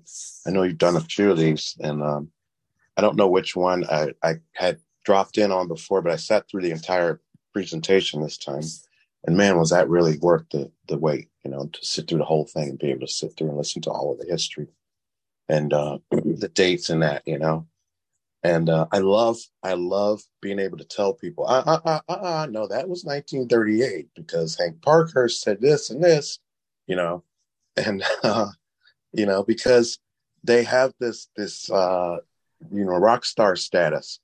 The founders of the fellowship, and they were humans just like the rest of us, and they had their problems and their trials and tribulations, and they lost their homes and went bankrupt, all of that stuff, dealing with bills and womanizing, the whole deal. They were just humans, and it's amazing that this thing got completed and put out into the world at all, I really appreciate all the hard work, like I said, that went into you to putting all this together. And man, I just think of stuff I have to do at work when I have to do research on projects for stuff, and it drives me insane. You must be a special kind of human being to go through all the old documents and read them and all, and but wow, that's amazing. So I just wanted to again just thank you more than anything for all your hard work and writing the book. So thanks. Thank you, Tracy. Thank you. Anyone else?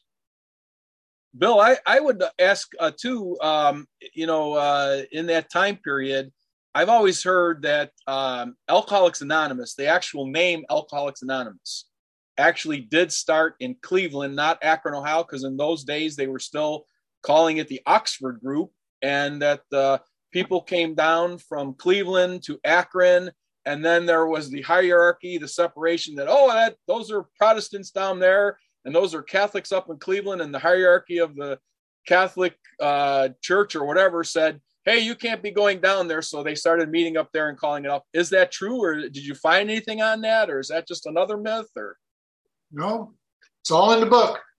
There you go. It's in the chapter called Aftermath. And but the name Alcoholics Anonymous, as I showed you, it goes back to June of 1938, and Clarence didn't get sober until February 1938, so he didn't invent it in those first 4 or 5 months. That's not what Clarence always claimed was that the meeting that he had in Cleveland 1 month after the Big Book came out, May 14th, I think it was, the meeting he had in Cleveland was the first Alcoholics Anonymous meeting in the world. That's what he always claimed. And therefore, he wanted to be known as a co-founder of Alcoholics Anonymous.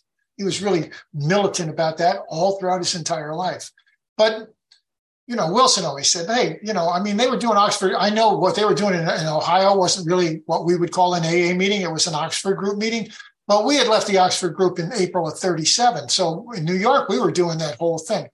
I've got a presentation. I think it's called Bill's Vision and the Ever-Changing Plan. I know it's up on YouTube. And when I was preparing that thing, I got to the end and I actually had to agree with Clarence to a degree, because what he said was, look, we're going to take this book and we're just going to do this book. We're not going to read the New Testament. We're not going to do any of that Christian stuff. We're just going to take this book and we're going to do that. Of course, he did take the 4 absolutes and he stole a number of things that were completely Oxford group things. But his point was, there was the first, Bill said we were always having AA meetings, but they didn't have 12 steps when they were having AA meetings in 1937. They didn't have 12 steps in 1938. The steps weren't written, put down in black and white on paper until early December of 1938. And they didn't go public until the monthly came out on February 20th of 1939. And that was to a limited audience. They didn't come out publicly until April 10th. So how could you have something that's a real Alcoholics Anonymous meeting without having the 12 steps? So Clarence he's got an argument. Bill didn't buy that argument. I've read the letters. When he wrote AA Comes of Age, he sent the manuscript out to a whole 200 or some odd people asking for comments back. And Clarence wrote this long letter, you're not giving me enough credit, blah, blah, blah, blah, blah, blah. And Bill was like, I'm sorry, Clarence, we were having meetings in New York, before you had that meeting in Cleveland, and get over it, but. Yeah. In a lot of ways, people today struggle with the Big Book and the wording and the way that it's written. However, based on what you're speaking about today, and certainly Hank Parkhurst, had it not been for the Big Book being published, AA may not still be here and all of the off branches of all the other 12-step fellowships for people suffering from afflictions that have been able to recover from it. Would that be accurate? Yeah, I think that's 100% accurate. Absolutely. I mean, the book is, even today, there's a lot of problems with the book. The last presentation I did, it just went up on YouTube, is called More Has Been Revealed. And I talk about the problems with the big book at the end of that presentation. And there's a bunch of problems with the book. But still, you come into AA, most AA meetings, man, they say, come, don't drink, come back tomorrow. Here's a book you can read, and you really need to look for a sponsor. So we always get pointed to the book in the early days, which is good news, bad news thing on some levels. A lot of people just go, I read the book. I went to High Watch up in Kent, Connecticut when I left Detox in 1981. And I read, they gave me the big book, and I read it, and I thought, man, the guy who wrote this thing, I so clearly remember thinking this, the guy who wrote this thing was just an egotistical blowhard. I mean, that was my reaction the first time I read the big book. And I'm a non-believer. I've been a non-believer since I was 21 years old. So, and I'm very happy with that particular thing. So I had trouble with all the other God stuff in it, I remember calling my Lord High sponsor, King Dykeman from High Watch, and saying, I'm screwed here on this right on the second step. I can't even go there. And he said, look, second step's an AA step. That's what it is. The higher power is AA. That's just stop right there. Work with that. We'll talk about it when you get home from High Watch. That's what we do. Yeah, that's a good suggestion. Would you say then that as Hank Parkhurst, as you showed in your presentation today, while he did have some belief, but it was power. So very much the group could be higher power, as you said. AA itself could be higher power. Why do you think that he said what he did? Was he appeasing part of the early? I think he had an ongoing changing relationship with the whole idea about deity and kind of deity. I think he stayed pretty firmly in Parker and Wilson's camp, and the fact that God was an important part, but he didn't think it was the motive force. It was someplace you got to, not the jumping off place. And I'm good with that. If you're still preaching the same gospel you preached 10 years ago, 20 years ago, 30 years ago, in my case, 40 years ago, then there's something wrong with you. It's just, I'm a big Bob Dylan fan. He not busy being born is busy dying. And if I'm not changing what I say when I get on my knees and do affirmations every morning, I get on my knees every single night.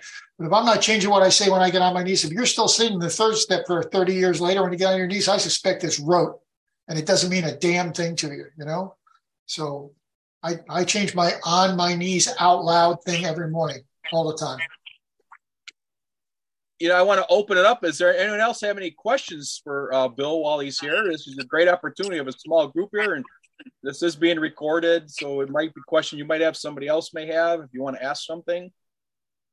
Hey, it's Bridget here again. I just wanted to interject that we did say we'd get Bill out of here by 1, so we have time for one more question maybe. But I did want to just thank you again, Bill, and I really enjoyed the part where you talked about Hank Parkhurst's kind of take on God, higher power stuff. I wrote down, keep in tune with it. That's really cool. That's kind of where I'm at, not with any kind of God thing, but in tune with my intuition, I guess, is the closest thing I can come up with. But that his prayer was, "Thy will be done." That's just like when you're in charge. Whatever comes down the pike, I gotta accept it, because that's what it is. It's just let it. It's not just about let it go. It's about let it be. It's got nothing to do with me. It's out there all by itself. I heard a great image this morning. I do a 9:00 meditation meeting here, and the speaker talked about remembering. He was talking about the third step. He said, remembering when he was a little kid and he was in one of those cars in an amusement park where it's on a track, it's going where it's going to go. And he said, I was sitting at the steering wheel. My brother was sitting next to me at his steering wheel. There was two steering wheels in the car. He said, I was holding on like this, thinking I was going to drive the damn thing, but it was on a track and it was just going. And he said, my brother, he was having a great time. And I was just terrified. I was doing the thing. And I keep thinking I'm driving the bus, but it's on a track, it's on a track. And it's just like, thy will be done. That's the deal. Just, you can go for all that thy will stuff. But I mean, he wants to be in tune. You got to be in tune. You're not in tune, you're out of tune. You're out of step. You're in pain because you're not in tune. You're not in step. So anyhow, thanks. Well, thanks, Bill. We have two hands up, Bill. Do you have time to take these last two questions? Two quickies. I got to get some lunch here. Okay, I got you. So we'll go with Julianne first because she just popped in. Then we'll get you and with you, Keith. So I'll ask you to unmute there, Julianne. Hi, I'm Julianne. I'm a very grateful recovering alcoholic. That was an awful lot of information on Hank Pankhurst and everything. How come it's sort of like not sort of like, how come it hasn't been so widely available? How come you've done all the research? Because, I mean, clearly he was a very important person. And what you've said today is absolutely amazing. Well, as I said earlier, he got dropped out of the story because he drank again. It was, giving this guy the kind of prominence he deserves in the story was just the wrong message to be sending. If they made him some sort of iconic co-founder, anybody who was looking to shoot down AA or to go back out for a drink because this is a bogus organization could say, well, gee, there's that co-founder of yours. He drank 9 months later. So how's that working for you, Hank? That sort of thing. So I think it was just a matter. It was an embarrassment. It was an embarrassment. His prominence in the story was an embarrassment if it got told that way. So it got dropped out.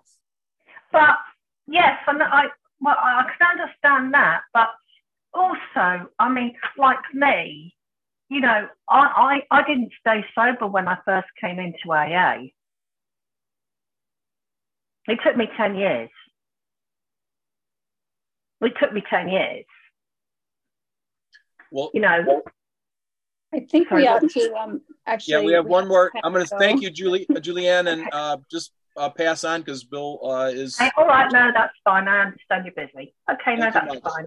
Okay. Yeah, we want to honor Bill's time here. He gave us a couple hours of his time, so I just want to make sure we honor that.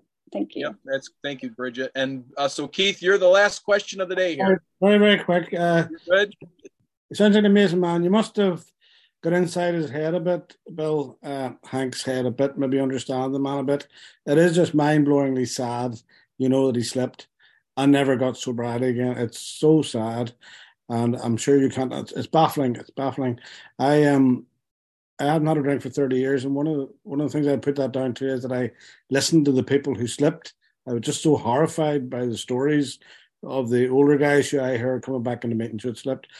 And they're just another one that's a quintessential one of a man who deserved to get sobriety, and it's just awful that he didn't. And for me, that's just an amazing lesson for me. I had the choice to drink again, but I am not. I just don't want to drink today. And it's because of that sort of thing. It's so sad. I'm just wondering, do you feel the sadness for the man?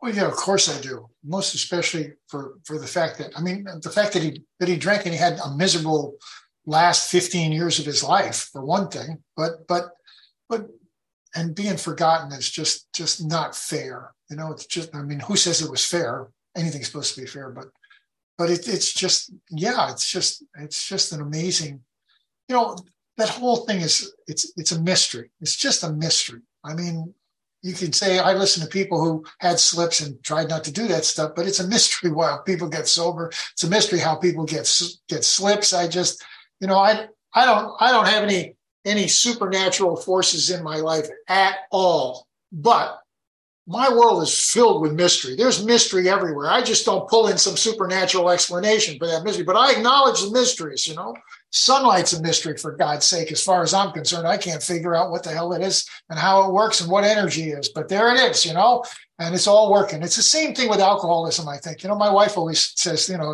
every alcoholic's different, which is why they couldn't come up with a sound bite to describe an alcoholic. You just can't do that. Everybody's drinking and everybody's drunk story is different, and their alcoholism is different. And I think that's true of recovery. I think it's true of slips. It's all a mystery. I'm happy. I'm happy. I've been drinking 41 plus years. It's I've had a great life. I'd be a dead man for sure by this time otherwise. So, okay, we good? Yes. Thank you very much, Bill, for all your work, for the book. Thank for being you. here with us, taking a long time. And yeah,